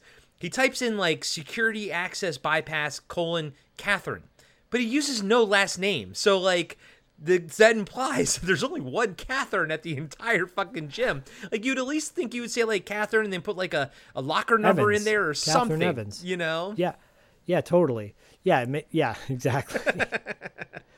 So yeah, the computer asks for a password, and he types his dead wife's name in, Catherine, right? Oh, never mind. I guess that negates everything. You're right. I looked up and I thought Catherine was Laura's name. Nix everything I just said. I'll probably have to keep all this, but I think I'd botch that. No, it's okay. I mean, like, but also too, it's such a basic like name. Well, also too, like I'm trying to dig you out of a hole. No, you're right. But you are pointing out the fact that his password though is Catherine. Like he's still holding some kind of a flame for her, clearly. He's probably like a sex addict and just wants to bang everything in sight. Yeah, probably. Yeah. Anyways, back to Laura. She's by her locker. How she knows her locker is ready is beyond me because it doesn't beep or anything. Suddenly it's like she knows. Yeah. Her locker opens up. She starts collecting her things. And there's a dead body in there. It's Marcy in her locker with a spike in her neck. But Laura can't see because she's blind. And by the way, Marcy's face is all like melted now. How does your face get melted? That's what I was going to say. Yeah. So Marcy, we saw her. She got something through her neck, but now her face is melted. I'm like, oh, okay. She actually almost looks like the cover, poster thing. But yeah, I was like, probably what she was supposed to be. Yeah. I think something different happened to her and they used that footage and then they changed her actual death itself, Yeah. I mean, and also that connects later on when Catherine kills someone else and his face is all gooey. Yeah. Yeah. Like, okay. Where'd that come from? Yeah, you're right. Maybe it's something she can do, like one of her powers or something. Sure. I'll give that to you. You cut to a woman in black walking down the hallway while the music is like getting menacingly dark and it's getting louder. And Laura closes her locker and calls for Michael. Cut to Michael looking at the computer screen. Suddenly on the computer screen are the words, "Michael, I miss you." Mm-hmm. This is before, and I think they did film this in the early 80s. This is before Prince of Darkness. So using the computer screen from the other side is kind of cool. Yeah, agreed. Maybe John Carpenter ripped that off. Anyways. Cut back to Laura in the locker room calling for Michael still. Cut to a woman in the black walking down the hallway closer to Laura. Cut to Michael's office. The computer monitor has a monitor next to it. And that monitor suddenly turns on, and Michael can see that this person in black is walking down the hallway. Cut back to Laura in the locker room. Michael has now left his office to try and find Laura. Cut to the woman in black walking down the hallway, and you see a glimpse of the woman for a second, and her face is horribly disfigured. Laura's like trying to find her way out of the locker room. She suddenly doesn't know where the hell she's going. Michael runs up behind the woman in black. Michael pulls the woman back and pulls what appears to be a mask off, and it is a mask. And who is it? It's Darla. Darla's smiling like a moron. Scaring Michael and Laura in the process. And Darla says, "Hi, Michael. How do you like my costume?" Michael says, "Very bad taste." They storm off, and Darla just shrugs her shoulders, apparently. And Darla was left behind, and that's the end of the scene. So, multiple things. One, we're just supposed to... This movie proposes that Darla is just walking around the gym, after hours, because we're there after hours at this point. So she's walking around the gym like that with a mask on. She startles the gym owner and doesn't sort of understand why that's wrong. She's like, "Hi, hoo-hoo." And then they're like, and then there's no ramification for that. He's not like, "Fuck you, Darla, you're a moron." They just walk away, and she just literally almost looks at the camera and shrugs, and she's never seen again in the movie. Yeah, I mean, maybe Michael just ended her membership that day. He must have. But this is such a weird thing at the end of this scene here, this red herring thing. I want to surprise Laura, and she's blind. Do you like my mask? You like it? I'm 21. Yeah. She acts like she's like a 12-year-old, not understanding what she did was wrong. Yeah, it is wrong on so many levels. So many. Hey everybody, Corey here. I just want to let you know that we'll be right back after these short messages. I'm John, and I'm the host of Action Action. Every week, I'm joined by James. Heyo. And Dustin. Hello. And each week, we review, debate, and rank a different action movie. We're creating the ultimate list of action movies. From awful to awesome. So if you want to hear 3 more white guys with beards talk about action movies. And argue about where they belong on our list. And decide you hate us because we made fun of your favorite movie. Join us every Tuesday, and you can find us on your favorite podcatcher. And Steven Seagal is a joke.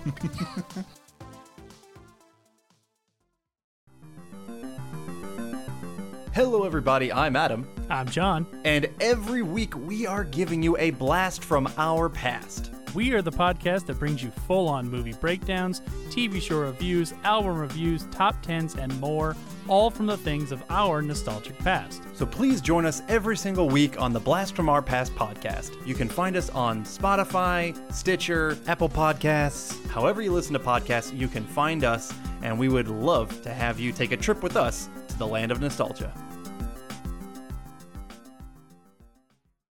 And now, back to the show. And the next scene is wrong on so many levels because you see Michael sitting in a chair with his disgusting body hair exposed, wearing super short shorts. Yeah, like nothing else. Like he's just wearing short shorts, like those 80s short shorts. And this man, he's hairy like my stepdad was hairy. I'm like, oh my God.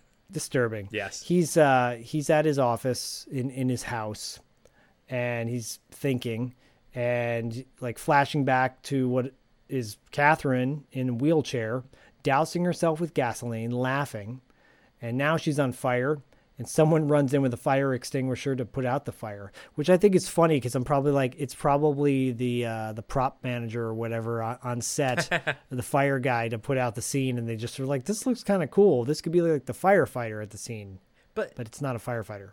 But dude, first time watch for me, right? I'm in this movie, and this movie is at a certain level.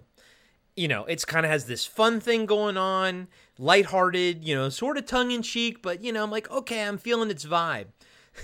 Then this thing happens, and we get sort of at this point now get the full idea of what this backstory is, and I'm just like, I go from like smiling to like being horrified in like 1 second, like 0 to 60. This thing takes a dark turn. Yeah.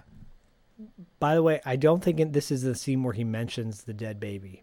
Okay, so he does it with Dr. Moray, I think. Okay, it's with Dr. Moray. All right, I was wondering where it was because we got to talk about that in a bit, but we'll get there when we do. But it gets darker. But at this point, like watching her douse herself with gasoline, I'm like, Corey, first time viewing, I'm like, what is going on right now? Yeah, I remember being at the Arrow, and a lot of people hadn't seen Death Spa yet, and maybe people had because of how did this get made. But everybody was like, oh my God, what the fuck is going on right now? This is shocking. Talk about 180 tonal shift. And then you get a shot of Michael with his banana hammock as he's like getting in bed with Lauren. And he says, whenever I'm in the club, and even sometimes when I'm in this house, I feel a presence. It's Catherine. And then Laura's like, even in death, she still has a hold on you. And Michael says, I feel like she's reaching out somehow and causing all this trouble. It's the dreams, the accidents, and those messages on my computer. Suddenly, Laura says, good night, sweetheart. They turn off the lights and they go to bed. Fade to black. That's your second fade. Yeah, so she still has a hold of you. Yeah, the woman that I loved, that I married, that I, got pregnant, was going to build a life with. She's only been dead for a year. Yeah, her memory does still have a hold on me. I still have her name as my password to like get into things. Yeah, sorry, babe, you're hot, but my wife, who I possibly loved at the time, murdered herself. Yeah. Committed suicide. Yeah. And also maybe had sex with her twin brother, but we'll get there too. Yeah. We'll unpack that when we get there. Cut to an office of Dr. Lito Moray. Oh, it paranormal. And then another turn. This movie becomes Ghostbusters. Yes.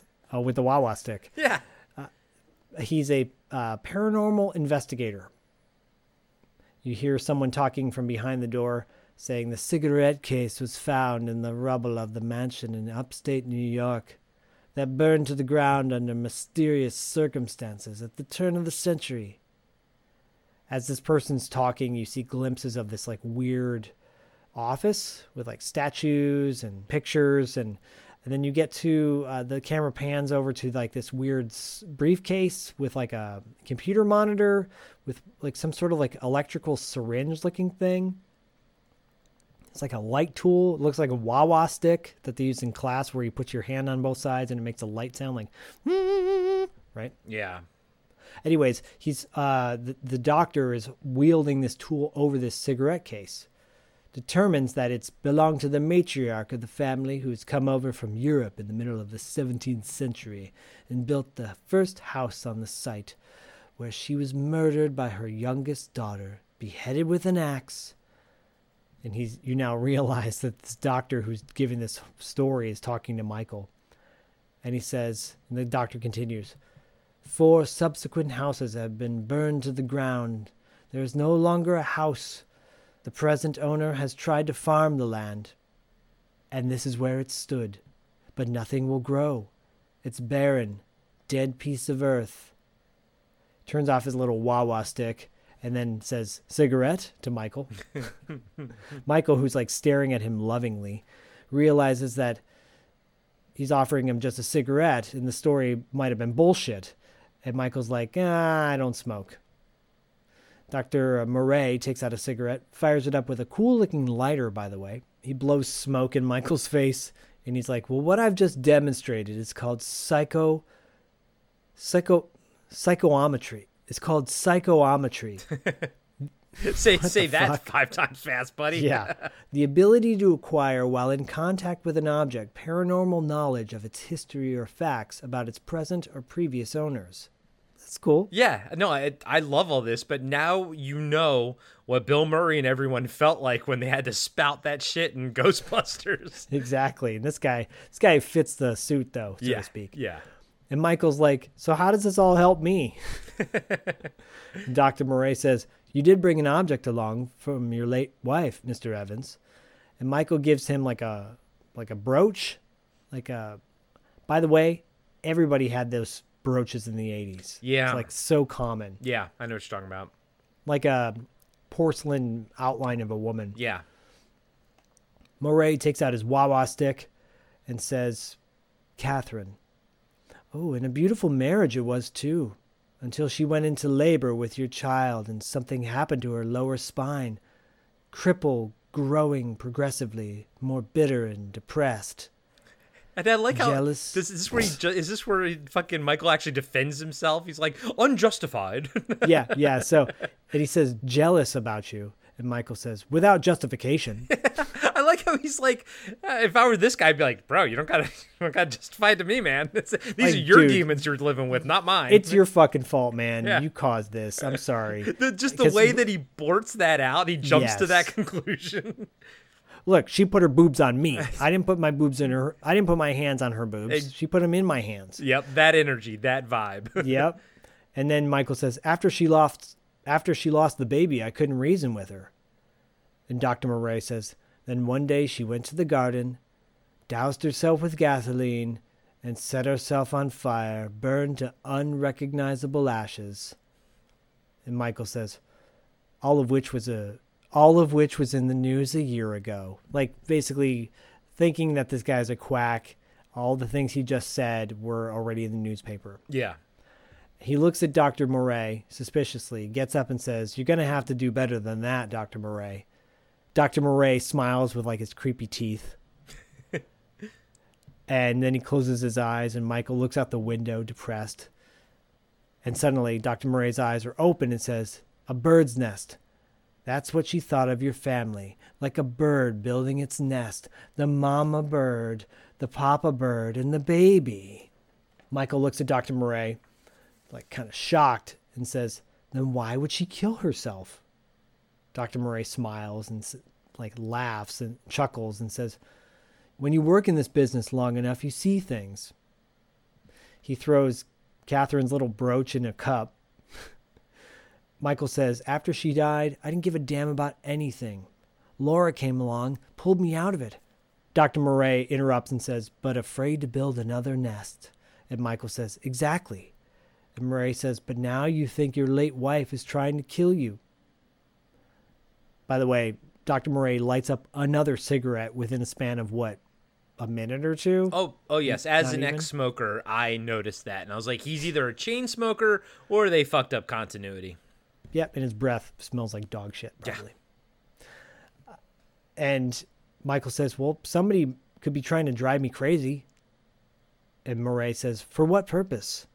Michael says, my brother-in-law, David, Catherine's twin, he hates my guts. And Dr. Murray says, why don't I come down to your club? You can say I'm an insurance investigator. You need one. And they laugh. He puts his hand on Michael and he says, I'll hang around until after closing and see what I can find out. Michael says, do you need me for anything? And Dr. Murray says, one of the reasons that I left the seminary for parapsychology. Good luck, buddy. Is the desire to separate true spiritual phenomenon from simple deception. He pulls out a gun and he says, there's more to this job than things that go beep and buzz. Looks at Michael. I love this guy, by the way. Yeah, I love this guy too. Looks at Michael and Michael walks out. I'll see you at the club tonight. And then he leaves. Michael's like happy now. Leaves and it's like downtown LA. Gets in his Porsche and drives off. Camera pans over and you see two cops, Stone and Fletcher, tailing Michael. And their awesome police cruiser, undercover cruiser, looks really cool. So two things about that scene with the wannabe Ghostbuster. One, I like how that ties in that whole nest and bird thing that we saw earlier. And two, did you notice the drenched pits that the doctor had? And, because he's wearing a tan... Yes. I know you noticed. Because he's wearing like a tannish, brownish shirt. And that is the reason, before I started using deodorant that made my pits not sweat profusely, because I'm that kind of guy that I don't sweat anywhere, like even in the summertime, but my pits always sweat, even in the winter time. So I have like special deodorant for that. But here, it's the reason I could never wear tan or brown shirts, because one little bit of wetness and they just like, it gets so dark. Dude, his underarms were drenched. Never let him see you sweat.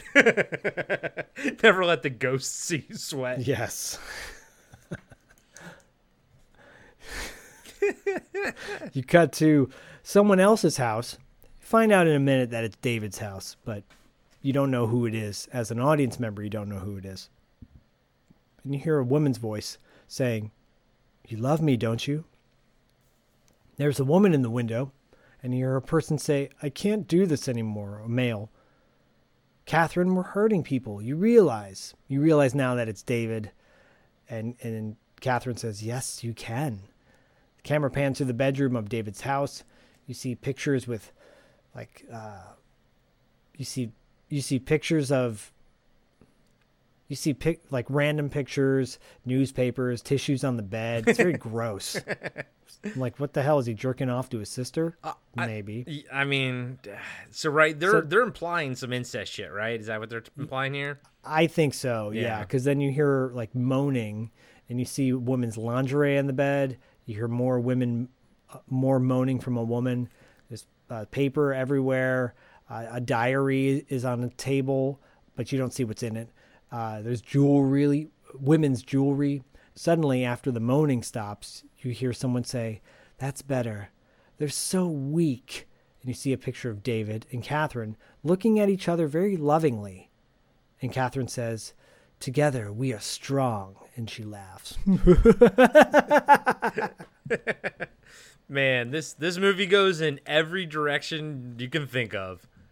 Yes, it does. Like, this is totally implying incest. Yeah. Well, this isn't totally implying incest, but it gets more like or it could be just simple possession of his body, and but there's like a physical about it. Like she's like, the way she gropes herself and moans to her brother. It's very weird. Yeah, and at some point he tells Michael too, like, you wouldn't. It's the thing at the beginning, like we had thoughts together you wouldn't even know.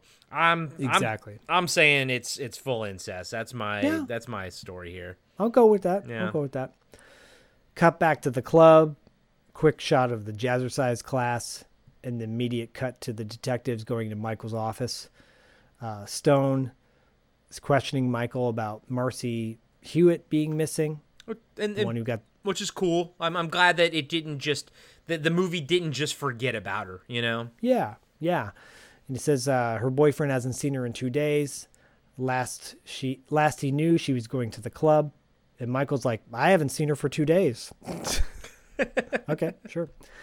And Fletcher's like, Fletcher kind of mockingly says, what a fantastic weight reduction program you have here. Ha. He's like, people get so thin, they disappear.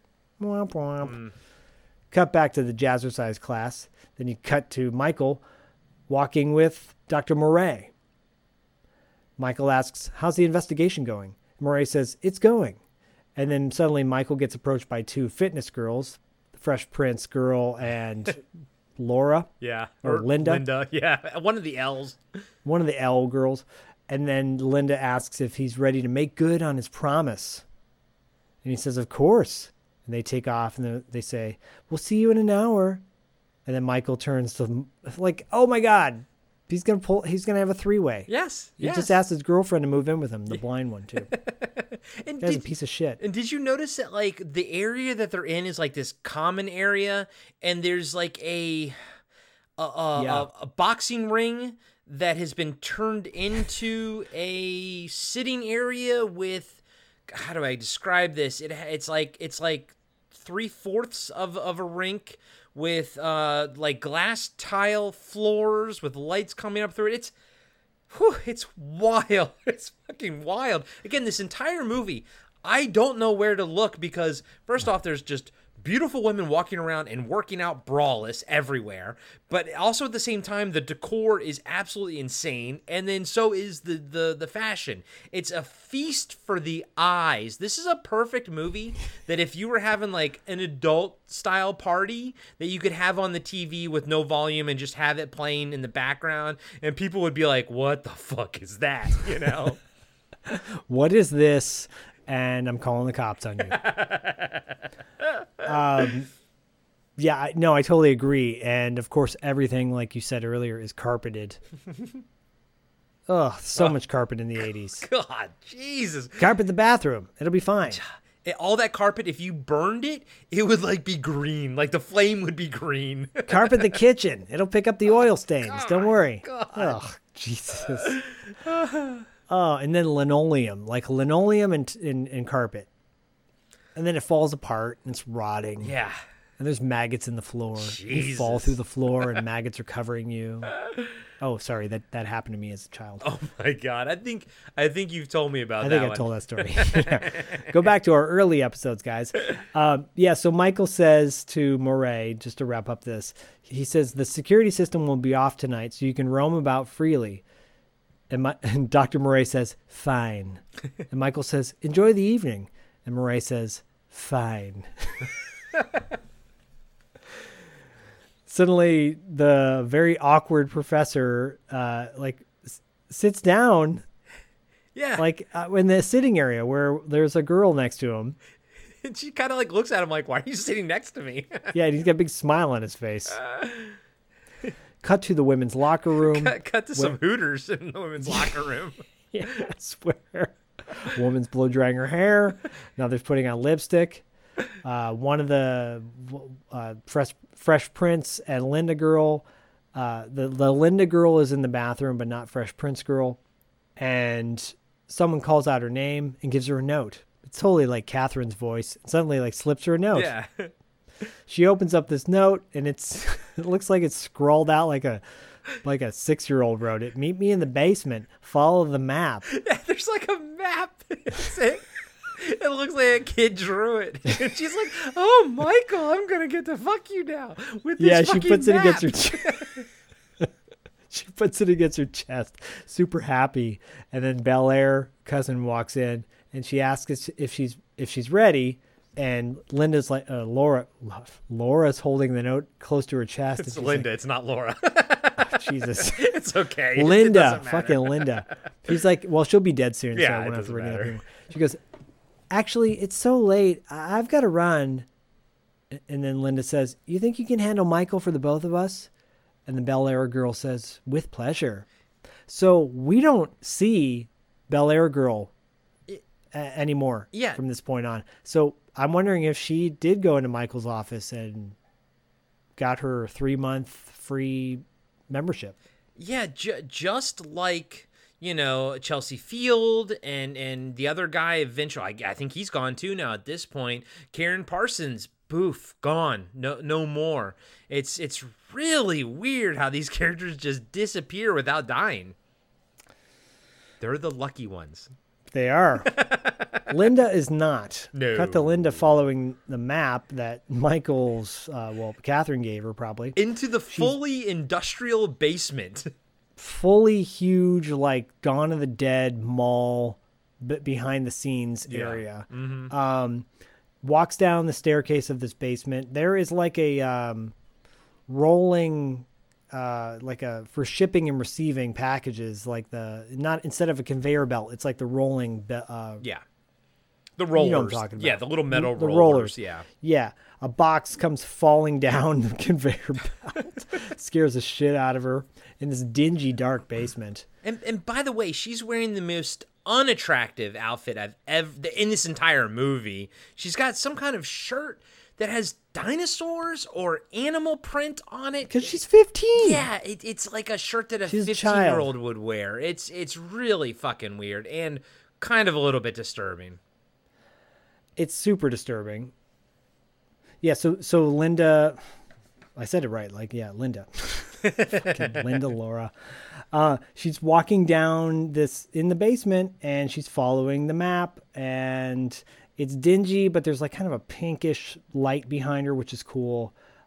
She's calling for Michael, and he's not responding. She goes deeper into the basement, not responding. And she's now in like a storage part of the basement. Sure. It's disgusting. It's just so gross. She opens up a cabinet door opens up, revealing like cans of cleaning spray, I think. The light above her in the basement starts flickering, and she looks at the sprinkler system, and then there's an exposed like steam pipe, and she goes, "This isn't funny, Michael. I'm leaving." And suddenly the sprinkler system goes on, and she starts freaking out. And I'm like, why is she freaking out? It's just water, right? Well, it's not water. Suddenly, there's steam everywhere. She falls down on the ground. She's whimpering. She's crying. She says, "Oh, my head." She's crawling on the ground, whimpering. She calls for help. No one's coming. And then you see someone in the doorway, and it's Catherine. And sparks shoot out from above the water sprinkler system. Suddenly, Linda's face is burning, melting. So the water must be acid that's falling on her. Yeah. I'm assuming it's acid. But her face kind of looks like she's covered in detergent and like red food coloring. And she's like saying, "My eyes," and she screams, and you see blood on the ground, and she's dead. Maybe. Or maybe not. We'll find out. It's awesome. At one point I'm like, how did she like sort of get on the ground crawling? But I don't care, man. This scene was fun right here. And honestly, I like the fact that she's screaming "my eyes" as she's kind of dying or whatever. And then cut to Laura walking around blind, and I'm like, I see what you did there. That's kind of a cool thing. But again, I feel like this is where Catherine is like, she only has a few tricks up her sleeves, type of thing, or I guess what she has at her disposal is kind of limited. So she's always coming after eyeballs, hands, and skin. Yes, eyeballs with like chalky gumball eyeballs. Yeah, oh yeah. Yeah, that'll be fun times later. Yes. Yeah, and you're right. Yeah, you cut to Laura. You cut to Laura at Michael's house asking for Michael, and that's when I like saw his walls are adorned with like African masks or whatever. And there's a knock at the door, and she's like, "Oh, did you forget your keys?" And suddenly it's David calling out. And Laura's questions that it's David, like, "David, what's wrong?" David says, "Michael asked me to stop by and check out the home terminal. One of the programs keeps hanging." I'm like, keeps hanging? Sure. Yeah, I don't know. That could be a term, like a DOS term back in the day. I don't know. Sure, because he's so cool. And Laura says, "Well, he never said anything to me about you coming by." And David says, "Well, he's had a lot on his mind lately." By the way, they're having this conversation. David's still behind the door. Yeah. He's still on the other side of the door. Finally, Laura reluctantly opens the door, which is this like super thick steel door, by the way. looks like an industrial door. And David walks in and says, "It's nice to see you. I was so sorry to hear about your accident." And Laura says, "Thank you, David." David looks up to like the upstairs part of his house and says, "Well, I know my way to the study." And he starts to walk upstairs. And Laura is following behind him. David's now in Michael's den. He's like studying the computer desk area, pulls out a bunch of tools. Laura shows up as well. And David says, "Wasn't it sweet of Michael to bring you here?" She said, yes, it was. It was nice." And David looks annoyed and says, "How strange for him, though, having a woman here so soon after my sister's passing." And Laura says, "That was over a year ago, David." Yeah. By the way, so just so you know, most people, heaven forbid you ever know someone in your life that douses themselves with gasoline and sets themselves on fire in a wheelchair because they're crippled. If it's over a year, you should be over it by now. Yeah, you should according be. to Laura. Just saying. And David's holding a screwdriver in his hands. He's very menacing here. Yeah, and he says, it was that long ago, wasn't it? He like menacingly walks closer to Laura. Laura's looking nervous, and he says, "Do I make you nervous?" Laura backs away from him slightly and says, "David, I know you have some kind of crazy idea that Michael and I were involved while Catherine was still alive, but that couldn't be more false." And David says, "Laura, I'm deeply hurt." He's like, gets closer and closer to her. He says, "I have no such suspicions." Laura says, "Well, I really liked your sister, even when she was so mean to me." And David says, "I know." And he gets even closer to Laura with a screwdriver, like right by her face, and touches her face with it. She freaks, and she says, "I'm sorry, I just want to be alone." And David says, I understand, dear. I really do." Suddenly the doorbell rings. Laura goes to get the door, but David insists that he answers it. Doorbell rings again. David slowly goes down the stairs to get the door, opens the door, and it's Vicky, the juice girl, who didn't want the veggie juice. Oh, yes. And she goes, "Oh, David, I didn't expect to see you here. Michael asked me to drop by with the groceries." David just grabs the groceries and tosses them on the stairs. And he goes, "Oh, I'll take care of it." And he kind of like slams the door in her face. David slams the door in her face and she walks off. And when she gets in her car and like peels out in reverse up the driveway. And she's also wearing like a really nice like dress and everything just to deliver groceries. To quote unquote deliver the groceries. Yeah. Yeah. Suddenly, as she's pulling out down the street, David's like looking, he's on Michael's balcony looking out the window, and in the background behind David is Laura. Like, it's an interesting shot. It's cool. Yeah. David turns around, and he looks at Laura with the screwdriver in his hand, and he closes the sliding door and walks towards her. Yeah, it's a cool shot. It is a cool shot. Cut back to the gym in the computer room. Michael asks the random security guard, David's buddy, if he's seen David. And the guy gets startled, and he's like, "Oh, no." Cut back to Michael in his Porsche driving home. Michael goes inside the house, sees the groceries on the stairs that David didn't even put them away, I guess. No. He calls for Laura. He grabs the groceries, goes upstairs into his den, where he sees Laura face down on the couch. And he asks if she's all right. And suddenly she like gets startled and she wakes up and she goes, "Oh, sure, just sleeping." Like nothing ever fucking happened, and doesn't bring up the whole David shit. She will, but not even that. It's like she's sleeping like face down in the fart-filled couch with one arm like drooped over, like straight up like a sloth, like sleeping in like on a branch. And I'm like, who the fuck sleeps like that, like straight face down in the couch? Like disgusting. Who knows what was going on that couch? Well, we know because Michael was getting busy with every female gym member. Spoiler alert: every couch is filled with farts. Every one of them. And semen stains. Yeah, mine for sure. Hopefully not crabs though. Yeah, hopefully. Laura says, "Yeah, David came by," and Michael says, "What the hell is he doing here?" And Laura says, "He's fixing your terminal." And Michael says, "I didn't tell him to come here. What's that little bastard up to?" And Laura doesn't say anything. you immediately cut to Michael and Laura outside on his porch where there's a jacuzzi. Very beautiful, by the way. Yeah. With like candlelit wine, I guess. And suddenly Laura asks, Michael, what is it? She says, you're upset. Why? How can she sense this? Is it because she's blind? She can sense feelings. Yeah, now because or something? she's becoming like Daredevil. Yes. Yeah. And Michael says, I saw a parapsychologist today. Suddenly they hear the sound of fire burning and the music gets intense.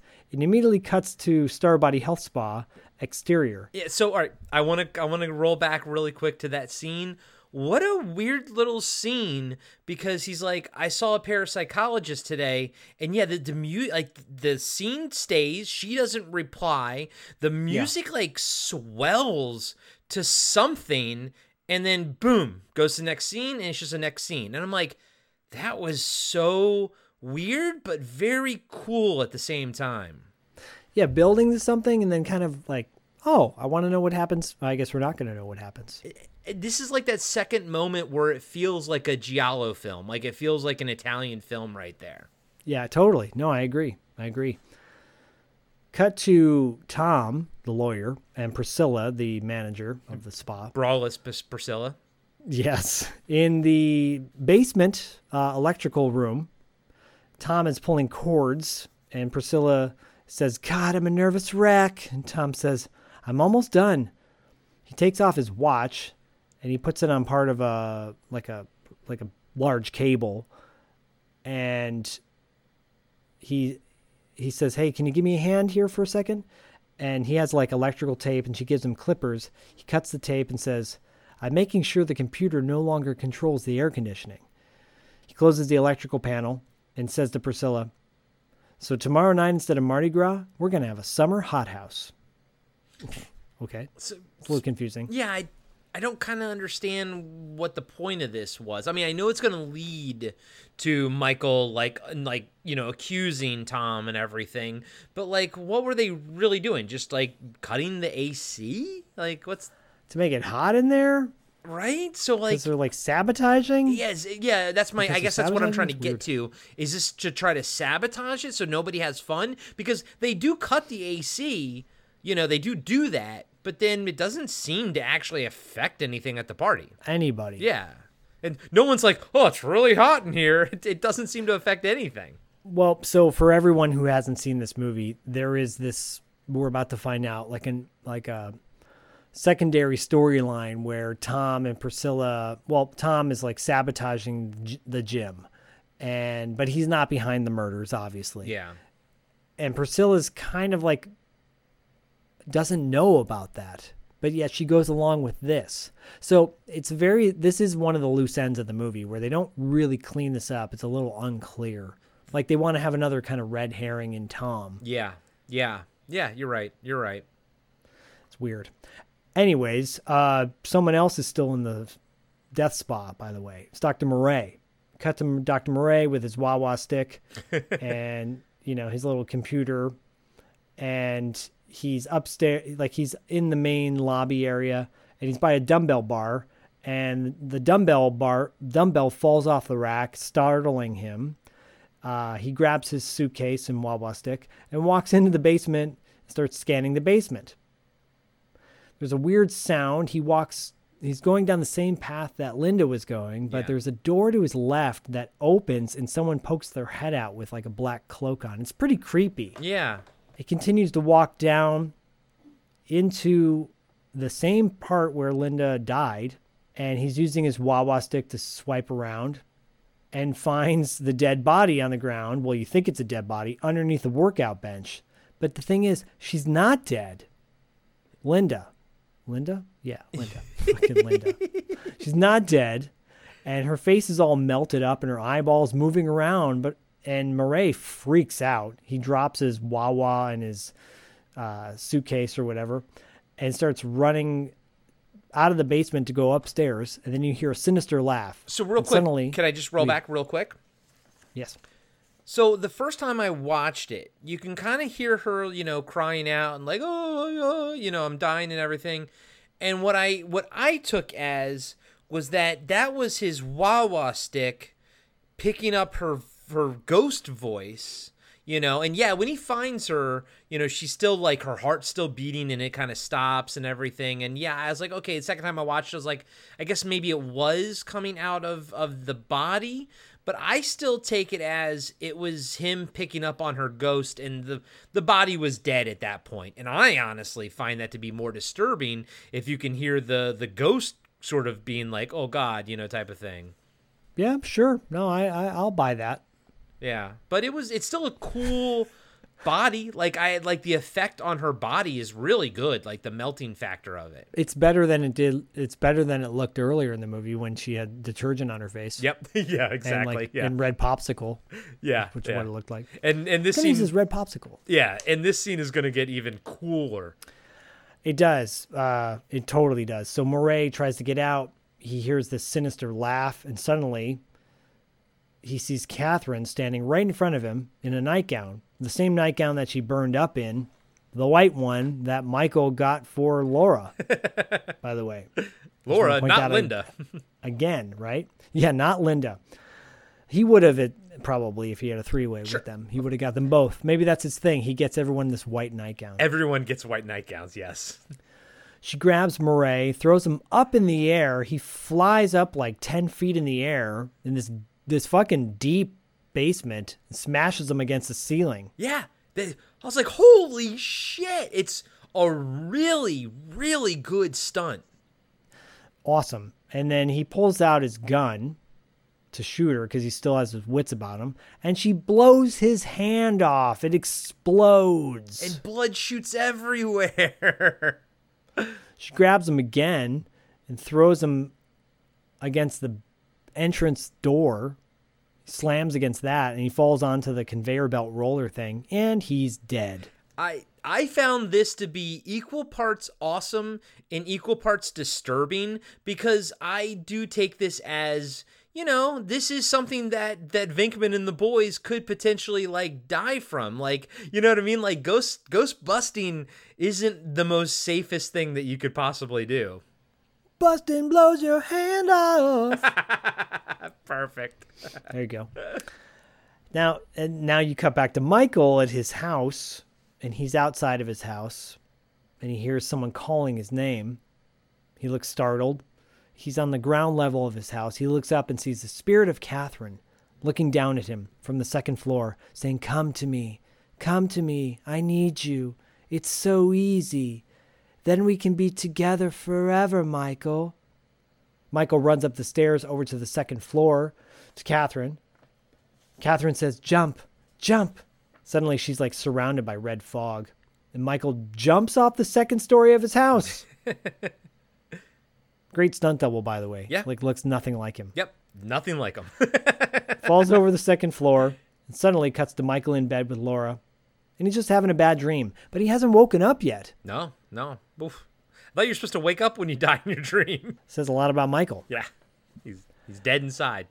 Suddenly now, cut to Michael, shirtless, wearing a leather jacket, because that look totally rocks. So I didn't notice that until he leaves Tom's place. I didn't notice it at first, but yeah, shirtless with like pants and a leather jacket. Yes, very weird. He's at the spa, throws his keys up in the air like a cool guy, catches him like a cool guy. He goes in the basement looking for Murray. He's calling for Dr. Murray. No response. Suddenly he hears a beeping sound. Goes into the electrical room where he finds Tom's watch that he took off earlier. That's pretty cool. Agreed. Michael opens up the electrical panel and slams it.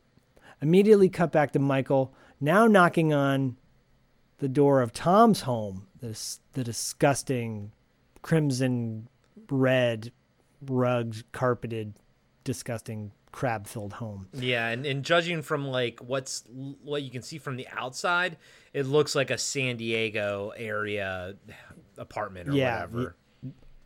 Part of me thought that, and then part of me thought maybe this is in the Hollywood Hills where there's like the reservoir. Yeah, because you can see that water back there that he's sort of facing.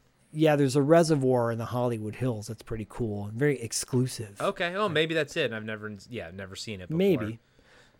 So Tom calls. He's like, "Is that you, Mike?" Michael has a big smile on his face. He's like, "Yeah." He answers the door. Michael walks in and says, "Hey, Tom, old buddy." Michael walks into Tom's house. Tom's wearing amazing shorts. Yes, he's wearing a red polo, but his shorts are wild, and I love them, and I want them, and I love what Michael says about them in 2 seconds. Yeah. So Michael plops down into Tom's like lounge chair. Tom asks why Michael's so cheery, and Michael says, "Why shouldn't I be cheerful? My club's being sabotaged. Laura is temporarily blind, and my lawyer has the cutest shorts I've ever seen." I love that. I love that they called it out, because they are. It's great. I love that. Yeah, I fucking love it too. Tom's smiling now too, and he's like, "We don't know it's sabotage." Michael throws Tom's watch at him. And by the way, a great throw and a great catch. Yep, and Tom catches it, and he's like, "Where'd you find this? Do you know I've been looking for this watch for the past 2 days?" Everything's 2 days in this movie. Yeah. Marcy's been missing 2 days. Yep. Michael says, "You don't know when to quit, do you?" Tom says, "Mike, I don't know what finding a lost watch has to do with anything." And Michael stands up and motions for him to wait. And he sees Priscilla walk down Tom's stairs. Now they're an item, perhaps. Michael approaches Priscilla and says, "Are you helping Tom destroy our club?" Priscilla says, "What?" Michael says, "I found his watch this morning in the utility room." By the way, the decor in Tom's house is ridiculously awesome and disgusting at the same time. I just want to point that out. Yeah. Priscilla walks away from Michael. Michael pursues her and says, "Are you involved?" They walk like outside into like a balcony area, like a balcony, like garden area, I guess. Yeah. Michael says, "Which one of you put the chlorine in the steam system that could kill Laura?" Priscilla says, "The steam room doesn't just lock. She should have been able to get out." So maybe they did put the chlorine in there? Expecting her to be able to leave, hoping that no one would get hurt, but enough of a kerfuffle would happen so that they would have to shut down the club or something. Yep. So Michael starts questioning her about everything. He's like, "In the broken diving board, messages on my computer." Priscilla says, "I don't know anything about any messages." Tom says, "Mike, I think the strain of last week has been getting to you, buddy." Michael glares at him and says, "It all fits. The computer system fouls up, and I take the blame, and you and your partners buy me out. Who else is in on this?" And Tom and Priscilla look at each other, and Priscilla says, "It's just the two of us." She looks down embarrassed, and she says to Michael, "I really am sorry." And Michael says, "David isn't involved with you?" And she shakes her head and says, "No." Michael glares at Tom. Tom says, "Priscilla seems to know more about this than I do." Michael gets right up in Tom's face like he's going to kiss him. And he says, "Have a nice day." And then I thought, I wonder if his breath smells good in that scene. Because they're really close. They are. So Michael walks off. By the way, he's still not wearing the t-shirt underneath his leather jacket. That's when I noticed it.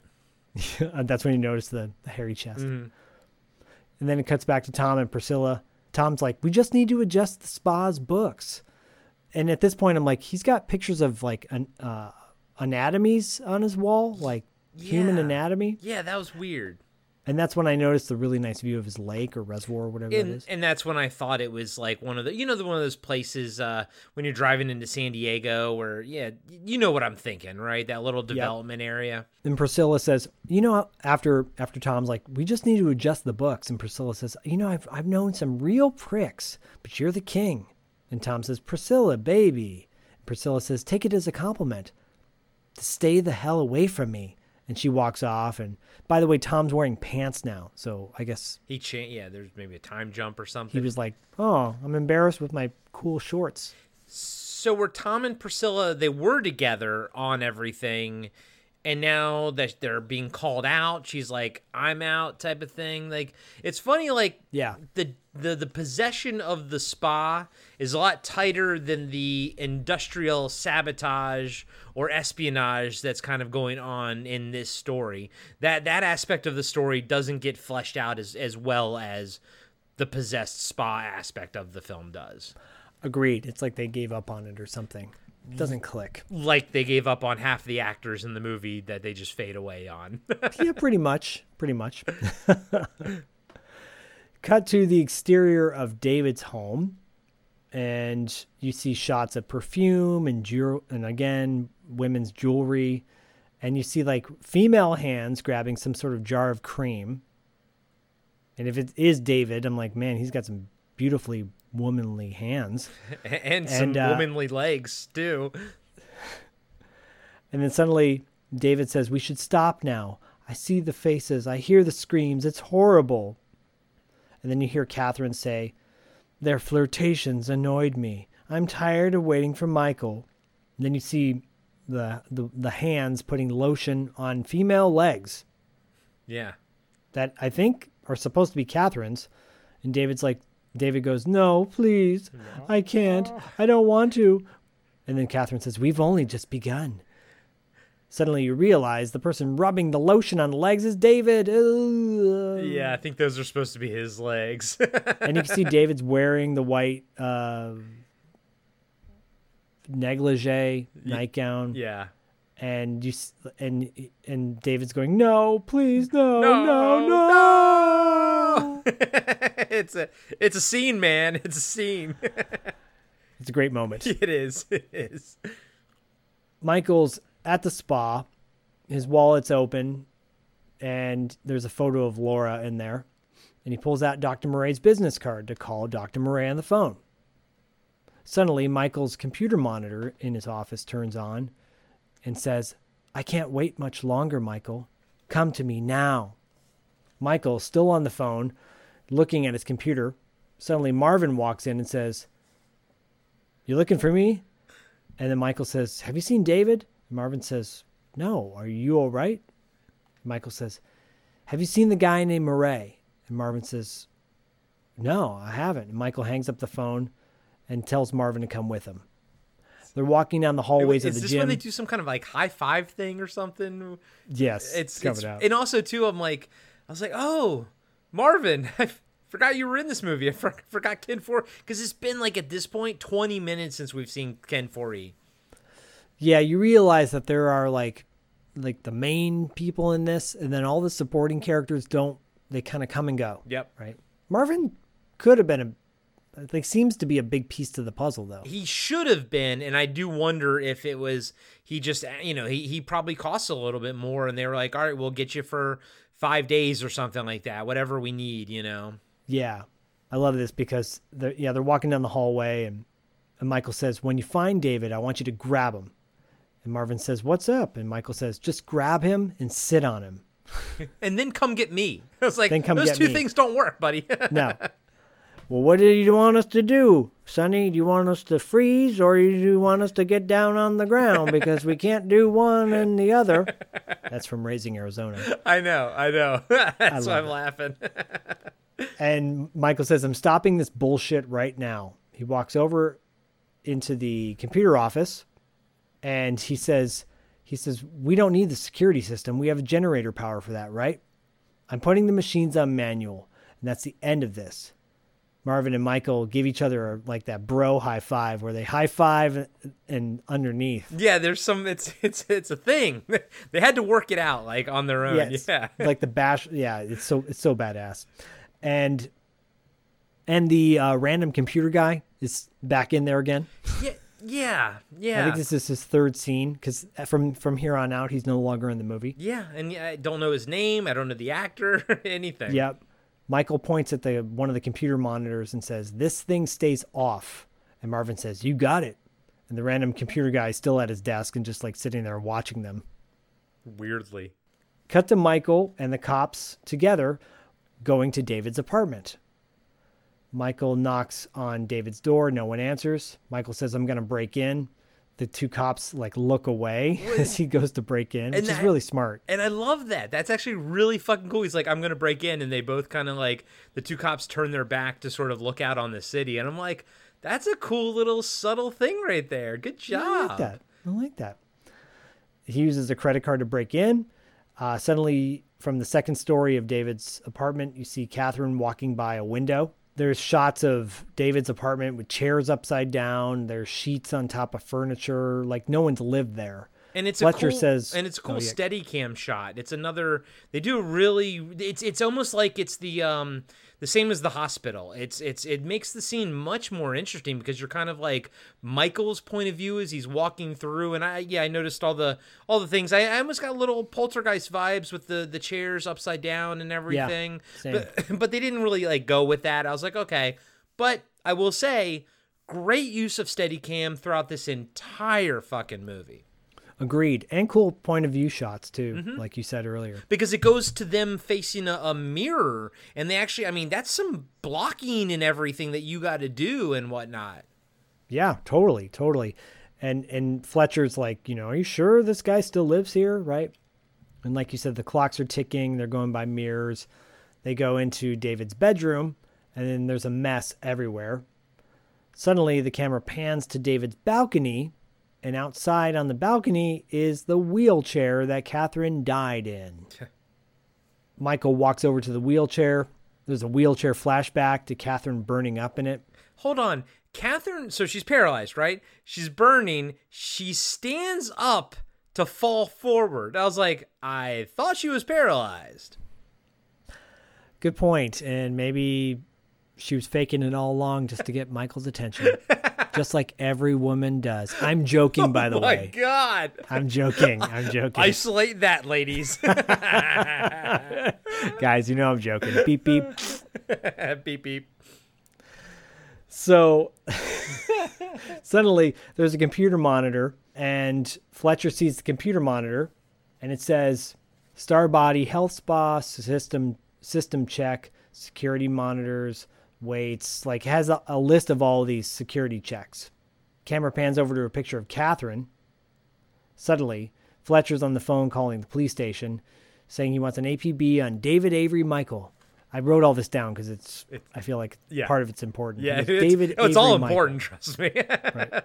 for the humor. He gives the details. He goes, male, Caucasian, 29 to 30 years old. Slight build, about 6 feet tall, 135 pounds, reddish blonde hair, probably a psycho. Oh, and get this, he might be in drag. Yeah, another. And it's funny. It's like I also think back, and this will kind of go in this direction, but I think back to Hard Ticket to Hawaii, another movie that features a vilified drag person, and you realize that like. Back in the 80s, they only looked at, these kind of people, be it transgender, LGBTQ type of thing. Like, it's always vilified, It's interesting to kind of have this in Hard Ticket to Hawaii sort of so close and having like a sort of a cross-dressing villain in it. I don't know, it puts things into perspective, And in a lot of ways, I do like, where representation is nowadays in film for this community and whatnot. Yeah, I mean this goes back to like Psycho, when he dressed up as his mom, or Dressed to Kill when Michael Caine's dressed up in drag. Yeah, I mean, why can't we just have more like George Clooney dressing up in drag in the movie The Harvest? Ooh, that's a deep cut right there. That's a very deep cut, buddy. Go check that out. That movie's dope.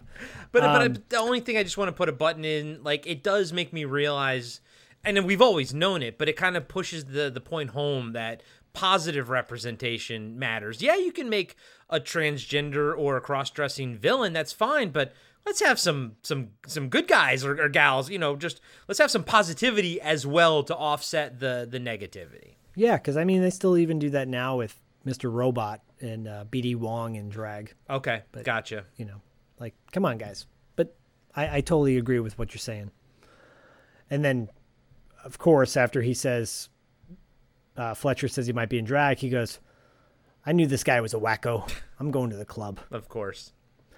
They go to the club. Employees are blowing up balloons. One of them, like I said earlier, is one of the twins from the movie Rad, Jeffrey. Yeah, Jeffrey. So great. Phone rings, and Jeffrey answers. And it's Michael. He asks if David showed up yet, and Jeffrey says, no, I haven't seen him.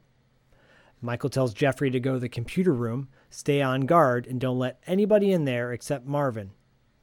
And then tell Marvin to come to the front desk and watch for David. Or anyone dressed like Catherine. That's a lot of information to just like download onto Jeffrey. Like this random Jeffrey dude. Random Jeffrey. Yeah, because Jeffrey goes, what? What? And Michael says David might be dressed like his twin sister. Just get the messages passed on to them. And then the camera fades out. Wild. Hey everybody, Corey here. I just wanted to let you know that we'll be right back after these short messages. Hey everybody, I'm Tim. And I'm Dean. And we're the hosts of Talking Back. We're a retro-based podcast covering movies, comics, video games, and more. Check us out every Monday where we hit the rewind button and dig into some of our favorite content from the past. We like to keep things fun, lighthearted, and informative. Do you feel like you need more nostalgia in your life? Then check out Talking Back.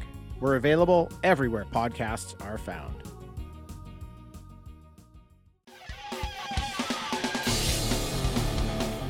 Have you been wondering where's the beef? Well, on our podcast, Throwback Trivia Takedown, you might just find that out, as well as some other things about the 70s, 80s, and 90s. We're a nostalgic-based trivia show that pits two challengers head-to-head in a duel of the decades, with categories ranging from movies, TV and music, to slang, food, and fashion. You're sure to get the best in retro-themed trivia. So strap on your jelly shoes, grab a Surge, and walk like an Egyptian to your favorite podcast app and check out Throwback Trivia Takedown. I heard even Mikey likes it. And now, back to the show. Cut to the exterior of the Starbody Health Spa, where the big Mardi Gras party is going on. Everyone's dressed up. Awesome 80s style. Marvin's dressed up as like an Aladdin or a genie. Tom's dressed up as a skeleton. It seems like much more of a Halloween party than a Mardi Gras costume party. Yes. Agreed. Yes, because there's no Mardi Gras beads at all. Yeah. I mean, I don't know what to say. I'm just like, it's clearly a Halloween party. Yeah, you're like, I got nothing, buddy. I can't help you. I love this because, yeah, Tom's dressed up as a skeleton. And he's looking at himself in the mirror. And he does like a little ta-da kind of dance. I love that little scene, too. There's no reason for it, but I fucking love it. I mean, I love Tom, even though he's a douchebag. Yeah, me too. He's got good shots energy. Of there's like shots of everyone partying in the club, having a good old time. There's a shot of a random muscled dude, like painted in gold, yeah, like at the pool, who's being chased by women and freaking out. Yeah, and he there's no sound. There's like music, but there's no sound to like whatever you're seeing. So yeah, he's like painted in gold and running, and then he jumps on some stairs and like cheers, but you don't know anything about it, and it cuts immediately, and you're like, what was that? That was just the weirdest little random imagery you've seen. It's super random, but I kind of like it. I know. I kind of love it. There's a lot more. I mean, the randomness is going to get more ramped up in this third act. It is. Because we're in the third act now. Fletcher and Stone show up at the club. They're outside the club, and Fletcher says, this place is bound to have lots of good-looking bimbos. And Stone just looks at him and says, I'm sure they'll go crazy for garlic and pepperoni breath, because he's got a slice of pizza in his hand. Stone and then he agrees, like, and then he throws the rest of his pizza down on the ground. He litters. Yeah. He's a cop. Throws pizza on the ground, litters, and then asks if she's got any gum. What a douchebag. He's a piece of shit. Yep. They walk into the club. Fletcher walks over to a woman, taps her on the shoulder, and says, "Oh, I'm sorry. I thought you were a friend." Like, I'm assuming he thought she was Catherine? Because she's blonde? She's blonde, but she's also, kind of strong, a little mannish. I don't mean to besmirch the actress, but, that's what they were going for. Yeah, I mean, Fletcher is a perfect bumbling cop. Stone, by the way, is really badass. Yeah. Like, her hair looks cool, and she looks like someone who would be on Law and Order. Yeah. Like, that's kind of her vibe. Like, she's not taking any shit. I dig Stone. I like her. Yeah, I really do too. I like that actor as well. And so Marvin sees them, and he takes him to Michael's office, and he says Michael should be there any moment. But he on the way, he takes him to a bar in the aerobics room. The camera pans the crowd of people, and you see Catherine walking around in her death outfit. So at this point, is that Catherine the ghost, or is that David? Like, is there a physical human being right there? I get that we're seeing the person as the ghost, but is that David physically there, you know?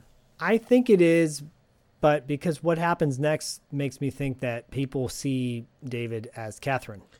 Right. Yeah. Okay. Yeah, I see what you're saying. Like, almost like as if Catherine creates an image of herself over top of David, but she still needs David's physical body to do things. Yeah, exactly. Okay. Exactly. Okay. Because from here you cut to Jeffrey in the computer lab, like whistling and looking at a computer monitor. Way too close. Like his nose is almost touching the monitor. Well, yeah, because in a minute you'll know why, I think. And then the computer lab door suddenly opens up dramatically, and Catherine walks in. Jeffrey's watching two people making out on the monitor screen, totally distracted. Catherine walks over to the control panel wall, which is now off, right? Because that's why it's so hot in there.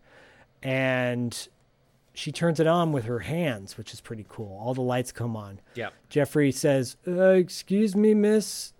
Don't do that. You're not supposed to be in the computer room." Catherine takes off her robe, and she's just got her negligee on. And he goes, "Nice arms." Yeah. And then she starts approaching him closer while he's sitting at the desk that David's always sitting at. And he says, "I could really get in a lot of trouble for this." By the way, Jeffrey's dressed up like a pirate. This is important to point out. Yeah, yeah. And he says, "Well, what's your name?" And suddenly you cut to Catherine's face, who's like a little cross-eyed, by the way. She's like, I don't know. Her eyes are kind of... I don't know what to tell you. I mean, I don't know. It's like, I'm not a dick, really, guys. Yeah, and sure.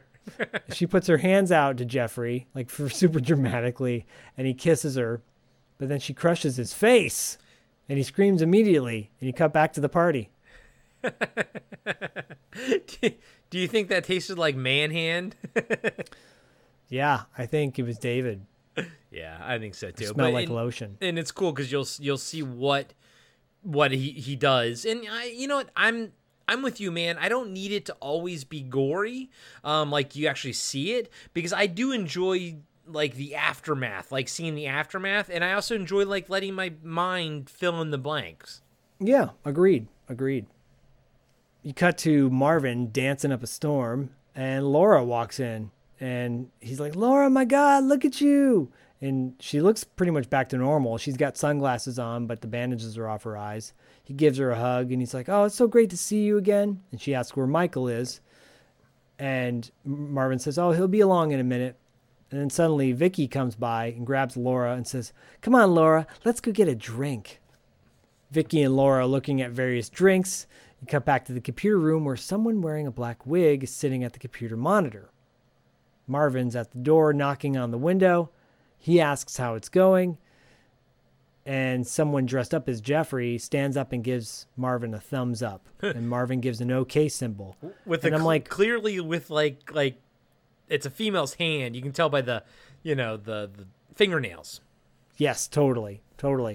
And it's an interesting moment because I'm like, if you've never seen this movie, you think, well, that probably looks nothing like Jeffrey.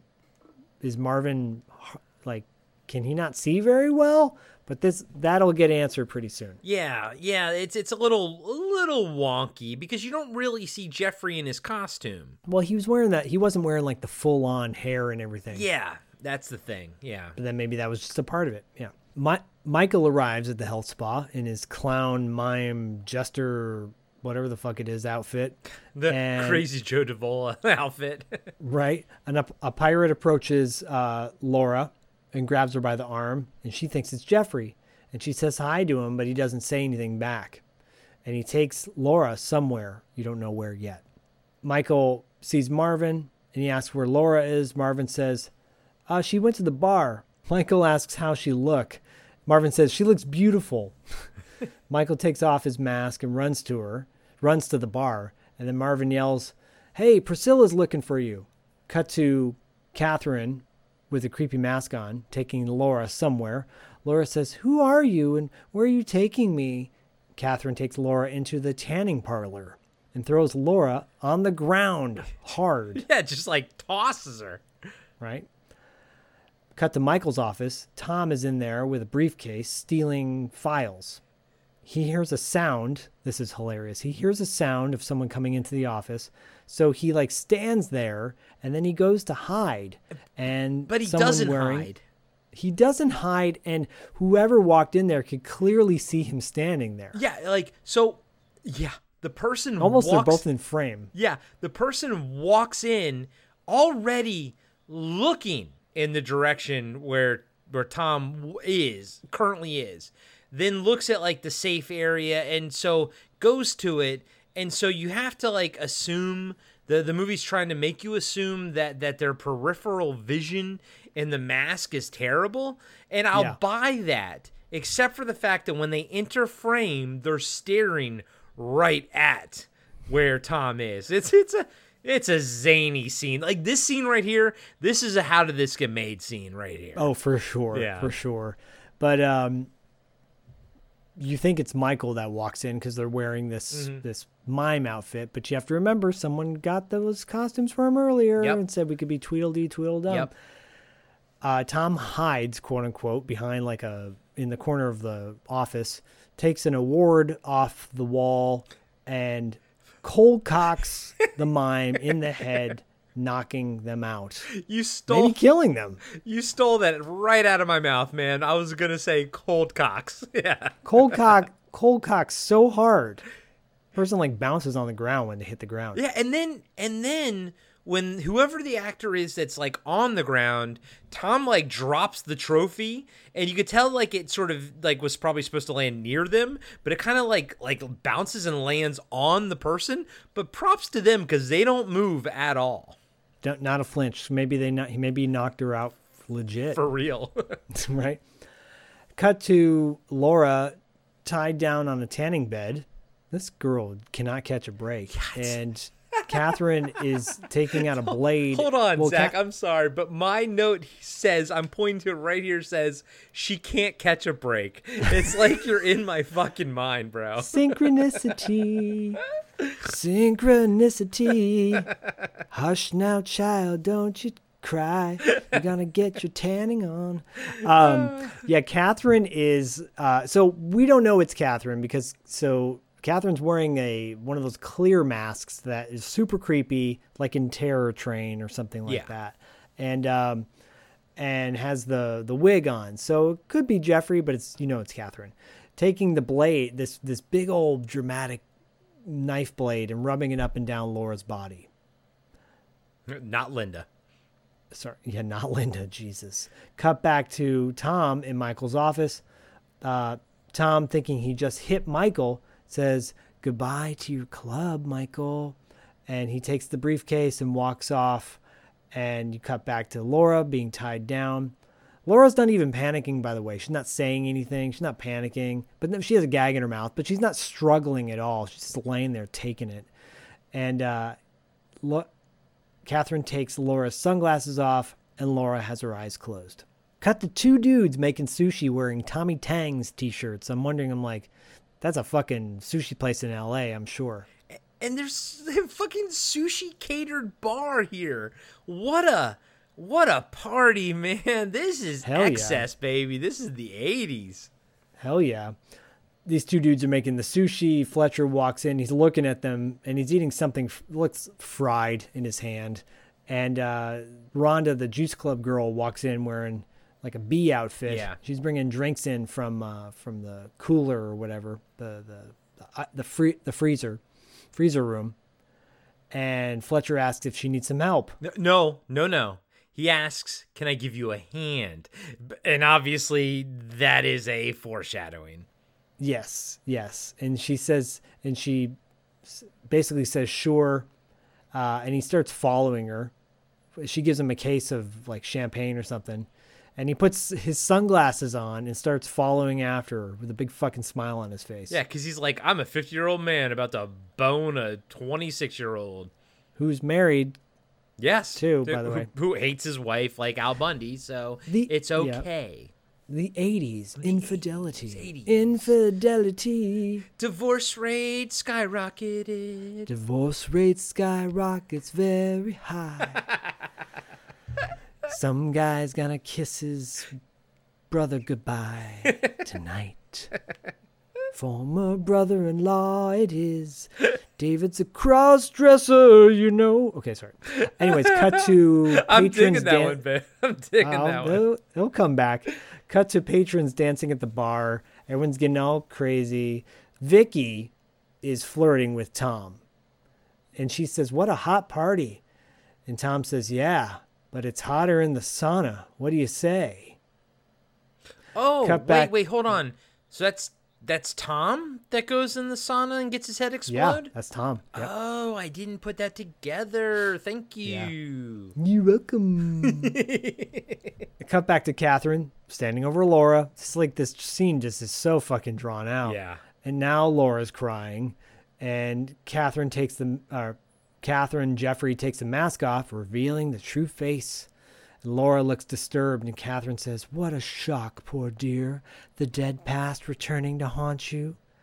Catherine turns on the tanning bed, closes the lid on top of Laura. The tanning bed rays are burning Laura.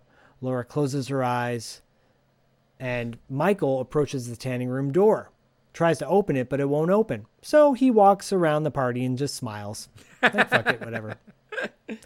Suddenly, he hears on a monitor someone say, hello, Michael. Resistance is set at maximum. And there's a laugh. And Michael runs into the computer room to turn all the machines off, opens up a cabinet locker, revealing Jeffrey's pirate outfit, which is weird. Yeah, I didn't understand that, but it's like all on a hanger or whatever. The computer monitors go off. They go back on. Immediately, Michael types a bunch of things on the computer, and a printout starts saying, I miss you, Michael. I miss you. I miss you, Michael. It's very like Shining-esque. Totally. Over and over and over again. Michael walks into the room where the random security guy had been in there the whole time. But there's another dude sitting in the chair, but it's not the computer guy. It's dead Jeffrey, who's practically naked, except for his boxers, and his face is totally smashed in and melted. Yeah. Looking somewhat like the weird Twilight Zone face, you know? Thank you. I was going to call that out as well, but yes, it's supposed to be his face is being twisted, and yes, it almost looks like he looks like that famous Twilight Zone episode where everyone looks like pig faces and melted faces, and that lady gets a facial reconstruction surgery, and she looks like normal, like us normal, but to them is weird. Anyways, yes, long story short, again, you and I are on the exact same level for fucking everything.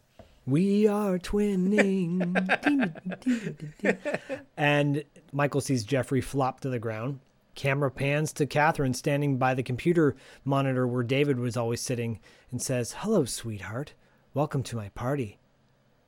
Michael, who is not even shocked. He's not even disturbed that it's Catherine. Starts walking towards her, and there's a red light on his face. And she's looking at him creepily. And Michael says, where's Laura? Catherine points at the computer monitor and says, working on her tan. I want to point out again, Michael is not disturbed in the least bit. No. And so the original title for this film was called Witch Bitch. And I think it deserves that title with how she behaves for the next. Honestly, movie wise, there is only 12 minutes left in the film. A lot happens in that 12 minutes. Yep. So strap in. Here we go. So the monitor shows Laura just baking in the tanning bed, and Catherine says, "Careful, one flick of a switch and she's fried chicken." Michael says, "What do you want?" Catherine says, "Haven't you been getting my messages?" By the way, Michael is again, I want to point out again, not freaked out by the ghost of his dead wife. Yeah, no. Not Catherine says, I'm lonely. I want you with me. Killing yourself isn't so hard, really. And besides, you'll be saving all your friends. I will destroy this place.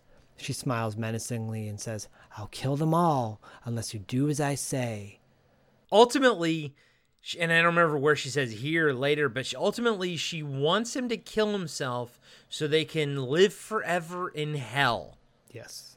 Wow, dude, this is some heavy shit. It is heavy shit. You cut the Laura on the tanning bed, and it looks like she's asleep now or passed out or something. She's got blisters all over her body. Her lips are chapped. Her corneas are probably burnt, by the way. 'Cause, Can't catch a break. No. Jesus. And cut back to Michael at the computer monitor typing something. Catherine says, get away from there, Michael. Catherine throws Michael against the office cabinet door where Jeffrey's costume was and knocks Michael out. Catherine laughs. Is this when we see the reflection of Catherine/David in the monitor and it's kind of like morphing together and screaming and whatnot? It's wild. Not yet. Okay, not sorry. Yet. Okay. That is wild. It's very weird. Cut to Tom and Vicky in the sauna. Vicky's totally naked. Sorry, I'm going to call this out. With literally a 2-inch bush. It is wild.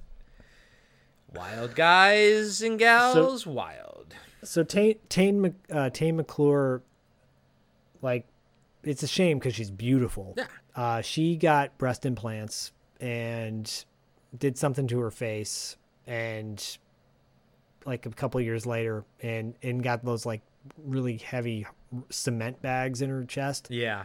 And it just like looks really, it's a shame because she was really beautiful and kind of, Hollywood. Oh, Hollywood. Anyways, Vicky's naked, starts making out with Tom. Suddenly a spike goes through Tom's head, begins spraying brain matter all over the place. So yeah. Immediately. It's almost like the Marcy thing. Like there's no build up to it, and you almost can't even tell what it is that happened. So I think it's it's the pieces of wood in the sauna, I guess. But it looks like a spike. Yeah. The same spike that went through Marcy. And here's the thing, it's a cool death, just like Marcy's, but then you realize, like what like a more competent director can do with like the buildup of suspense and everything.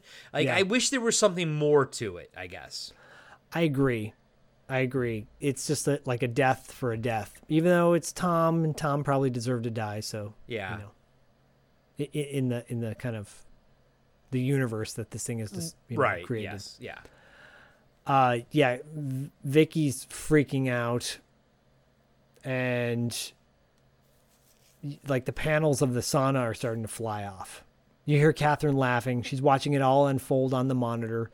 Michael comes to and sees that David is looking at the computer monitor now, wearing Catherine's nightgown. It's not Catherine. And Michael says, David? He's looking at David. David's in a trance. Suddenly cut to the face of David's face with this is the superimposed thing you're talking about, the weird kind of back and forth between Catherine and David. Yeah. Like a weird background. There's like is it the computer? Is it supposed to be the computer monitor? Yeah, it's supposed to be the computer monitor, yeah.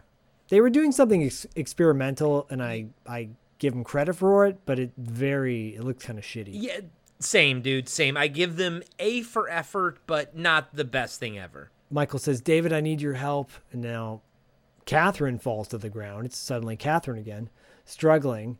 And Catherine says, you have to go the way I did, and if you don't, you're going to watch Laura burn. And Michael says, all right, very calmly. He says, all right, but let her go first. And Catherine yells at him. Like, it sounds kind of like David saying, don't give me ultimatums. So apparently, they voiced over. They did a voiceover for the entire movie. Like, it's not her, the actress, at all. As far as like SAG goes, that's actually kind of a bad thing. Like they could have gotten in trouble for it. But when she was watching the movie, she actually mentioned to her friend, who was, I think, a famous like director or something. She was like, "Should I do something, and I think he was like, it's kind of moot. Meaning, like, I think the movie, you're like, what are you gonna get out of coming after them type of thing? Yeah. You know, like, you're not gonna get anything. But the takeaway is they voice over her voice the entire thing, so it's not actually Sherry Shattuck's voice anywhere in the film. Oh, that's fucked up. That sucks. Yeah. Oh, Hollywood, screwing over another young actress. No surprise there. No. Duh. Or as Fern would say, duh. So Michael says, if you kill her, you'll never have me. Catherine cries and says, you kill yourself for her? You love her that much? Michael yells, David, fight back. Suddenly now it's David in lingerie struggling, saying, oh God, no. Then cuts back to Catherine, flailing. Cuts back to David saying, Michael. He's possessed, and David struggles to fight against Catherine's spirit. And suddenly Catherine says, that weakling is gone forever, and your time is running out. Michael runs out of the computer lab as fast as he can, pushing past patrons in the club, knocking a bunch of people down to the ground. Yeah, I know. Like one guy just totally knocks on his ass. Yeah. He runs to the tanning parlor door and he crashes through the window. Yeah, he fucking jumps through the fucking window. Walks over to Laura and starts untying her very slowly, by the way. Like he's very just like yeah. Taking his time. He pulls her off the tanning machine. And I'm like, well, Laura has a nice tan now. And he starts giving her mouth to mouth because she's like practically dead. Catherine walks into the room while he's giving her mouth to mouth. Catherine reaches her hand out and Catherine says, now is your chance, Michael. Come with me. Let's die together and live forever in hell. Yeah, that's kind of intense, but also people are just like watching her in the background. Yeah, like not doing anything, but Yeah. Marvin runs in and grabs Catherine. But then Catherine easily throws Marvin off her and through a window, and he falls to the ground. And that's I wrote, yeah. And that's the last we see of Marvin. Even the last shot of the movie when they all get out of the club. Yeah, no, I guess you're right. I guess he's in there for that. Okay, good call. Just Good that, call. like 5 seconds in. Yeah. Catherine starts to walk out of the tanning room saying, everyone in this place is going to die. You cut to a DJ spinning a record while rocking out and saying something, but the microphone's not picking it up. Cut back to Michael throwing Laura over his shoulder, walking around.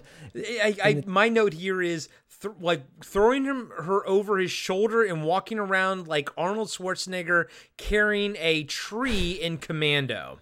Yes. You cut to... Oh, and by the way, no one's even paying attention to him carrying her out of the... No, yeah. People are having too much of a good time. Cut to... What was her name? The juice bar girl name again? Rhonda. Cut to Rhonda, juice girl, saying they're out of booze.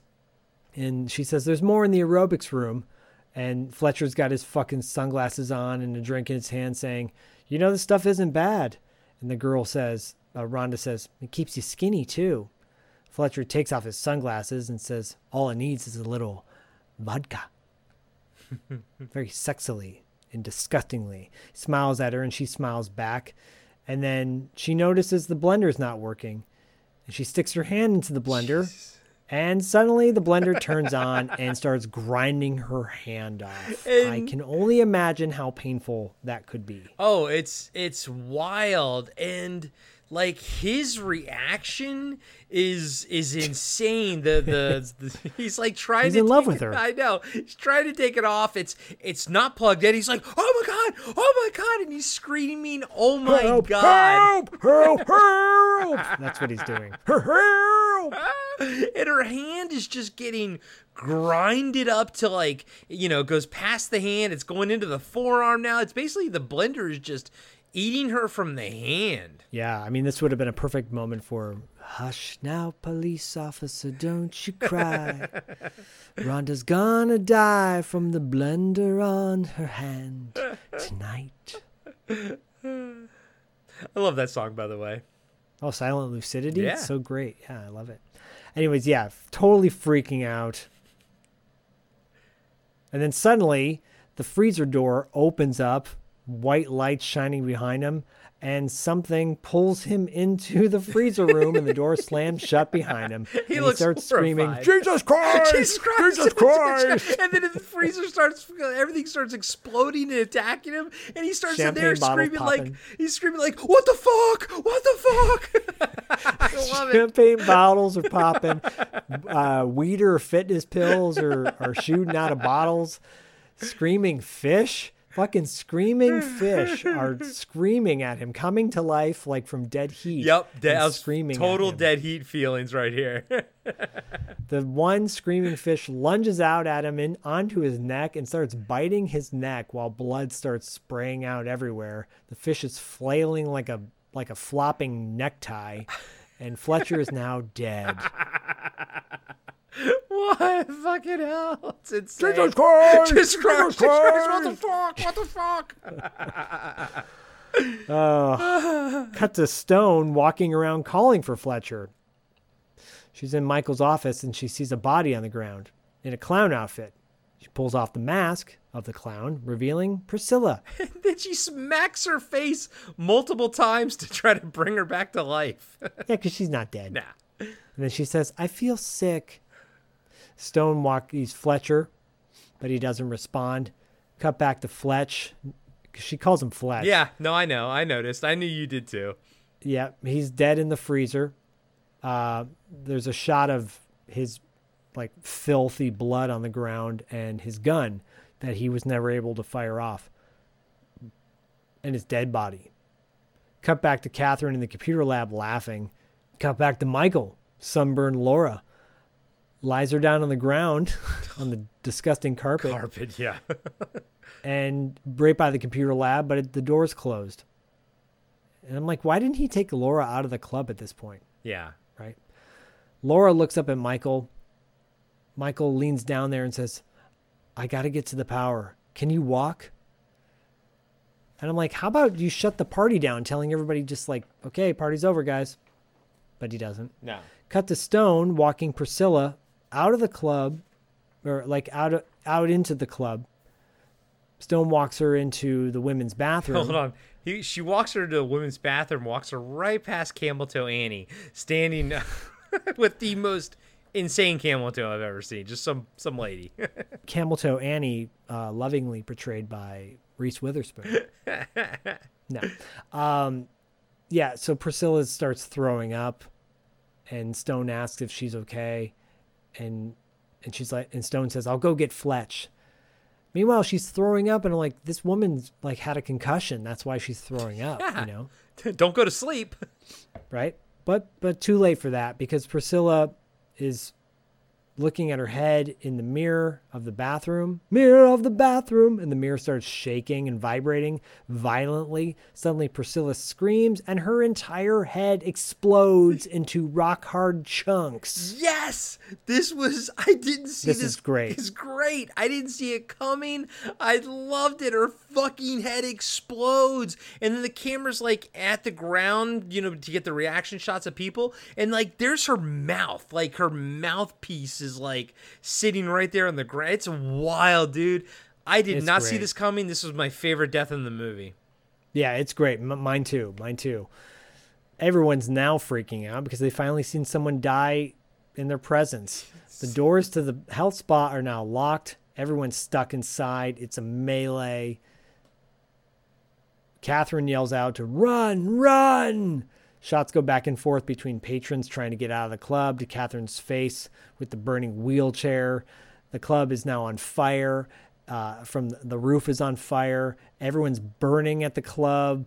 There's naked people run. Vicky runs by the camera naked with her face all like smoke, like ash all over her face.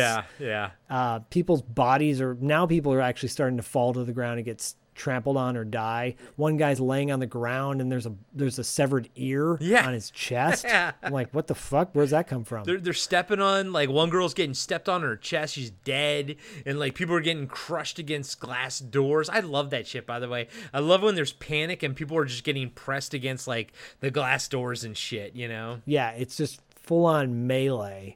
All while fucking Michael's in the basement tinkering with the fucking electronics. Yeah, so cut to Michael in the basement with Laura, and he takes off the electrical panel door, and he rips a cord off, and then he takes his like ballet slippers off and like wraps the cord with his ballet slippers and electrical tape, and he says, "All right, bitch, I'll show you fried chicken."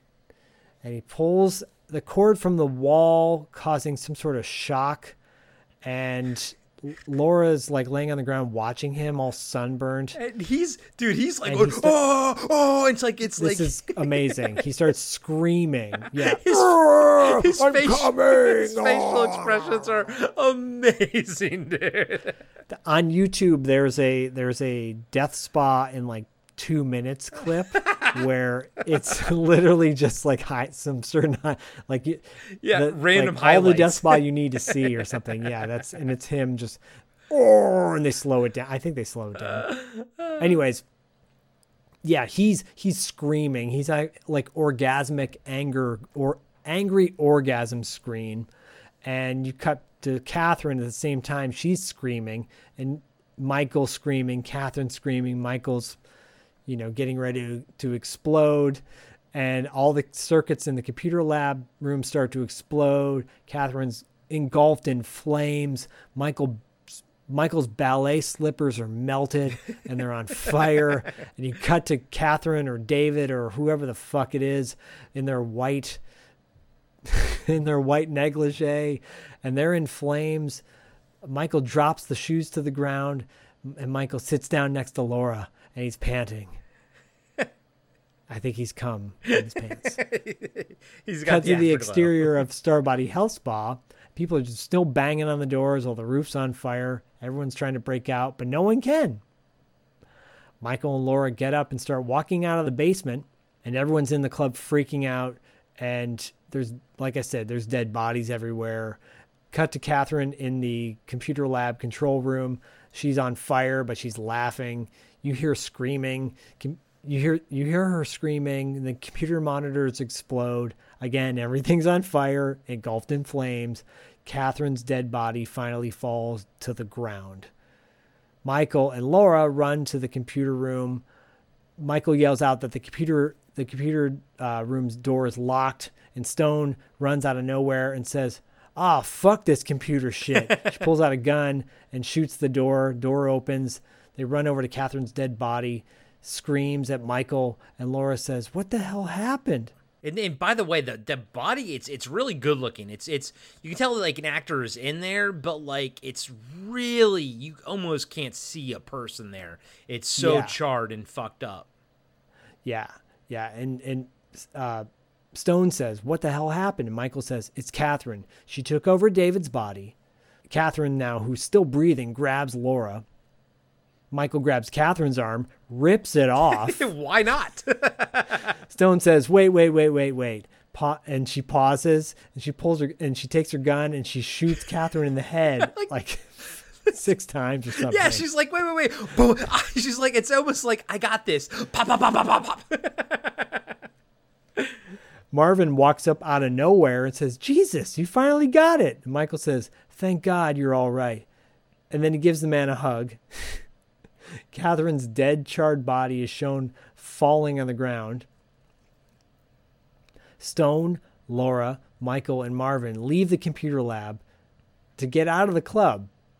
They're covered in smoke. It's like a slow-mo shot. They open up the front door to the club, covered in smoke. You cut back to Catherine's charred body on the ground, and she says, "Nice try, Michael." Her body's still moving around, starting to rise up, and then the eye of her body explodes. She lets out a big "ah!" and the camera fades to black, and the credits roll. A very disturbing song that kind of tells a story about a stalker and a killer or something like that. And That's the end of Death Spa. Dude, what a ride, my man. I loved every minute of this movie. Guys and gals, you could tell by how hot I came in at the beginning of this show. I couldn't wait to talk to Zach about it. I was literally chomping at the bit for almost 2 days to want to discuss this movie. I loved every minute of it. The flaws, weirdly minuscule. Like the plot holes in this movie, like actually aren't that big. Not like I'm saying like, oh, they can be bypassed. Like they're just not even there, it's actually a tight movie. But any small plot holes that we called out, you can easily move past. This movie is fun with a capital F-U-N from top to bottom. It's a great time. Great visuals to look at. Great story. Everything about it is a blast. I love this movie, man. This might be, of all the movies we've discussed, how about this? Out of all the movies you've brought to the table in the past 3 years, and by the way, this is our season 3 wrap-up movie. This is in my top 5, dude. This is in my top 5 movies that you've brought to Podcasting After Dark. I loved it, wow. Man. Well, I mean, it's one thing, guys, when you're breaking down a movie, and Corey has said this too, like you don't get to take in some of the excitement as you would if you're just watching it cold. And I'm so glad that you enjoyed it as much as you did.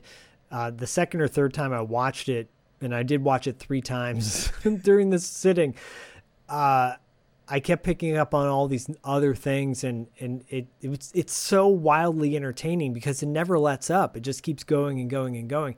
There have been movies we've discussed that have been really, really good, but then they hit this kind of slow moment where you're like, oh, but this act is a little, lame. This one has no dull moments whatsoever. It is a fun ride from beginning to end. So I'm so glad that you loved it, and I continue to love it even more now, like the 4th time I've seen it in less than like 3 or 4 years. Yeah, honestly, dude, unfortunately I didn't get a chance to watch it with Myra. I was like 10 minutes into my first viewing, and I was like, shit, she's gonna love this movie. But life's been kind of hitting us hard this past week, so I didn't get a chance to. But I told her, I was like, we got to watch this when you have a chance, because I think she's going to fucking love it, to be honest with you. It's fun. If you've never seen it and you've already made it this far, just go check it out. If you can get your hands on the Gorgon Blu-ray, I highly recommend it. This movie should be in every single person's collection. It's a crowd pleaser. I think this movie's a crowd pleaser. I think you can have it on in the background at a party with no music, and I think people will slowly gravitate towards it. I think it could be a great, fun movie night with the friends. Could be a nice little solo beat session too. So this movie covers all the gamuts. When you see the woman in the sauna dripping so wet tonight, you undo your foreskin and you release yourself in fright. Corey's spanking his stupidity. No, that's terrible. Yeah, but I appreciate it, my friend. I try to, guys, come on now. But you know what's always a great beat sesh? I'm sorry, buddy, but I had to do it. $2 late fee. Can we announce what's happening soon? Yeah, we can. We just celebrated we're in the middle of celebrating the summer of Streets of Fire, the month of June, and we're going from Streets of Fire into our annual crossover event with Podcasting After Dark. Yes. Podcasting After Dark and $2 late fee have joined forces once again I chose the Wraith last year for Wraith Timber, and Corey's been given the dubious task of choosing this year's crossover movie.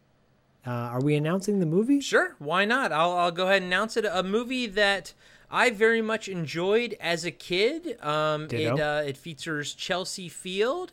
It also features Mickey Rourke. Also features the delicious Don Johnson. The next movie, the crossover event, this year's $2 late fee podcast After Dark crossover event is Harley Davidson and the Marlboro Man. Woo! It's better be dead and cool than alive and uncool. That's right, baby. So as per usual, or I guess, like last year, Zach and I and Dustin, we're going to record tomorrow night. We're going to record the $2 late fee episode, which is going to be the general discussion and talk about the music and whatnot. And then we're going to record the typical podcast After Dark breakdown. I'm going to walk us through this one. And then we will release the Chelsea Field interview. All three of us were on it. It was me, Zach, and Dustin. We all we all talked to Chelsea Field together. It actually went into a lot of different directions. She was really sweet and very open, and she doesn't do a lot of interviews because she doesn't think, admittedly, her own words, she didn't think she really had anything to add to these conversations. I say she's wrong. I think she was fantastic. I think she added a lot to it. Yeah. Yeah, so. She's great. Yeah, and you're right. She doesn't do a lot of interviews. I got friends in low places or high places, I guess. So there you go. Yeah. So we got that coming up. So this episode wraps up season 3. Great season. Season 3, baby. Wow, buddy. Great times. Wow. We'll talk about this season as a whole on Wrap Up After Dark this month. And, of course, we do have Dan Parker working on a poster and everything. I think you guys are all going to love it, like always. It's going to be great. And so, so next month will be the full crossover month and everything. It's going to be a blast. Can't wait to go down this road with you, my friend. Ditto, guys. The summers are always interesting, so we wanted to keep it interesting for you guys. So the month of July will be all crossover, and then there will be some fun surprises in August that are kind of a little bit different than what we're used to doing. Yeah. So, but it's all good stuff. We wanted to go out with a bang with Death Spa. I thought I was going to do this earlier in the year, but just, schedule wise and just moving things around, it landed in the perfect month of June. Yeah. So, and one of the reasons it landed in the perfect month of June was because patrons like Aaron Don Gilmer and Robert Ortiz and Crystal were or still are patrons at the highest tier. And those patrons have chosen movies for us to break down, and we've broken down those movies like Hard Ticket to Hawaii and Monster Squad and Intruder. And Robert Ortiz will be coming up soon with a pick. But if you are at the highest tier on our Patreon, you can choose the movie for us to break down. Mm-hmm. We've had some great choices so far, and Erin has alluded to some of her other picks, and they're really good. Yeah. So we are excited to do that. If you sign up at our highest tier, it's totally worth it because you guys know you love the show. You listen to the show. You buy the gear. You buy the Patreon. Maybe you don't, but consider doing it. Consider going on Patreon because not only can you do that at the highest tier, you can also listen to the Carpenter Factor, which is our tour de force epic Mammo series, because we're doing every single movie in John Carpenter's filmography from beginning to end, the ones he's directed, the good, the bad, the ugly, and everything in between. Yeah.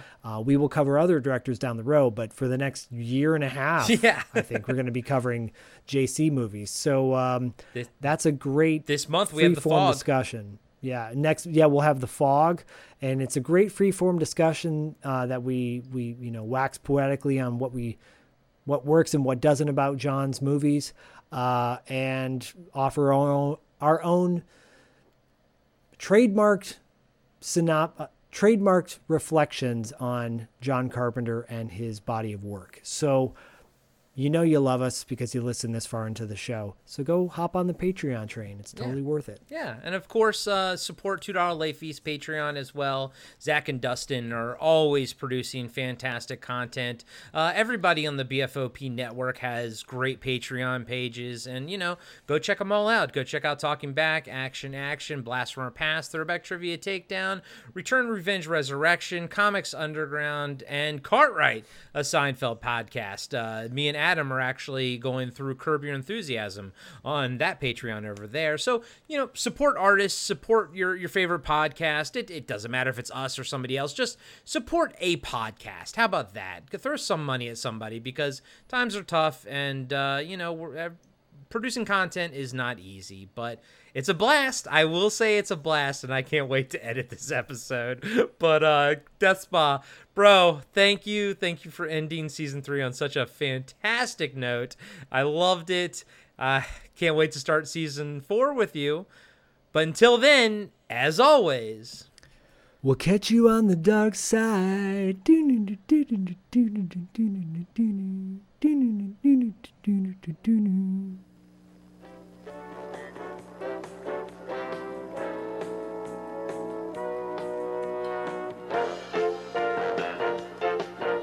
Be sure to subscribe to Podcasting After Dark and give us a 5-star rating on iTunes.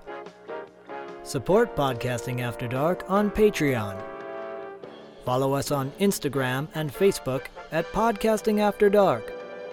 And visit us next time for another installment of Podcasting After Dark with Corey Stevenson and Zach Schaefer.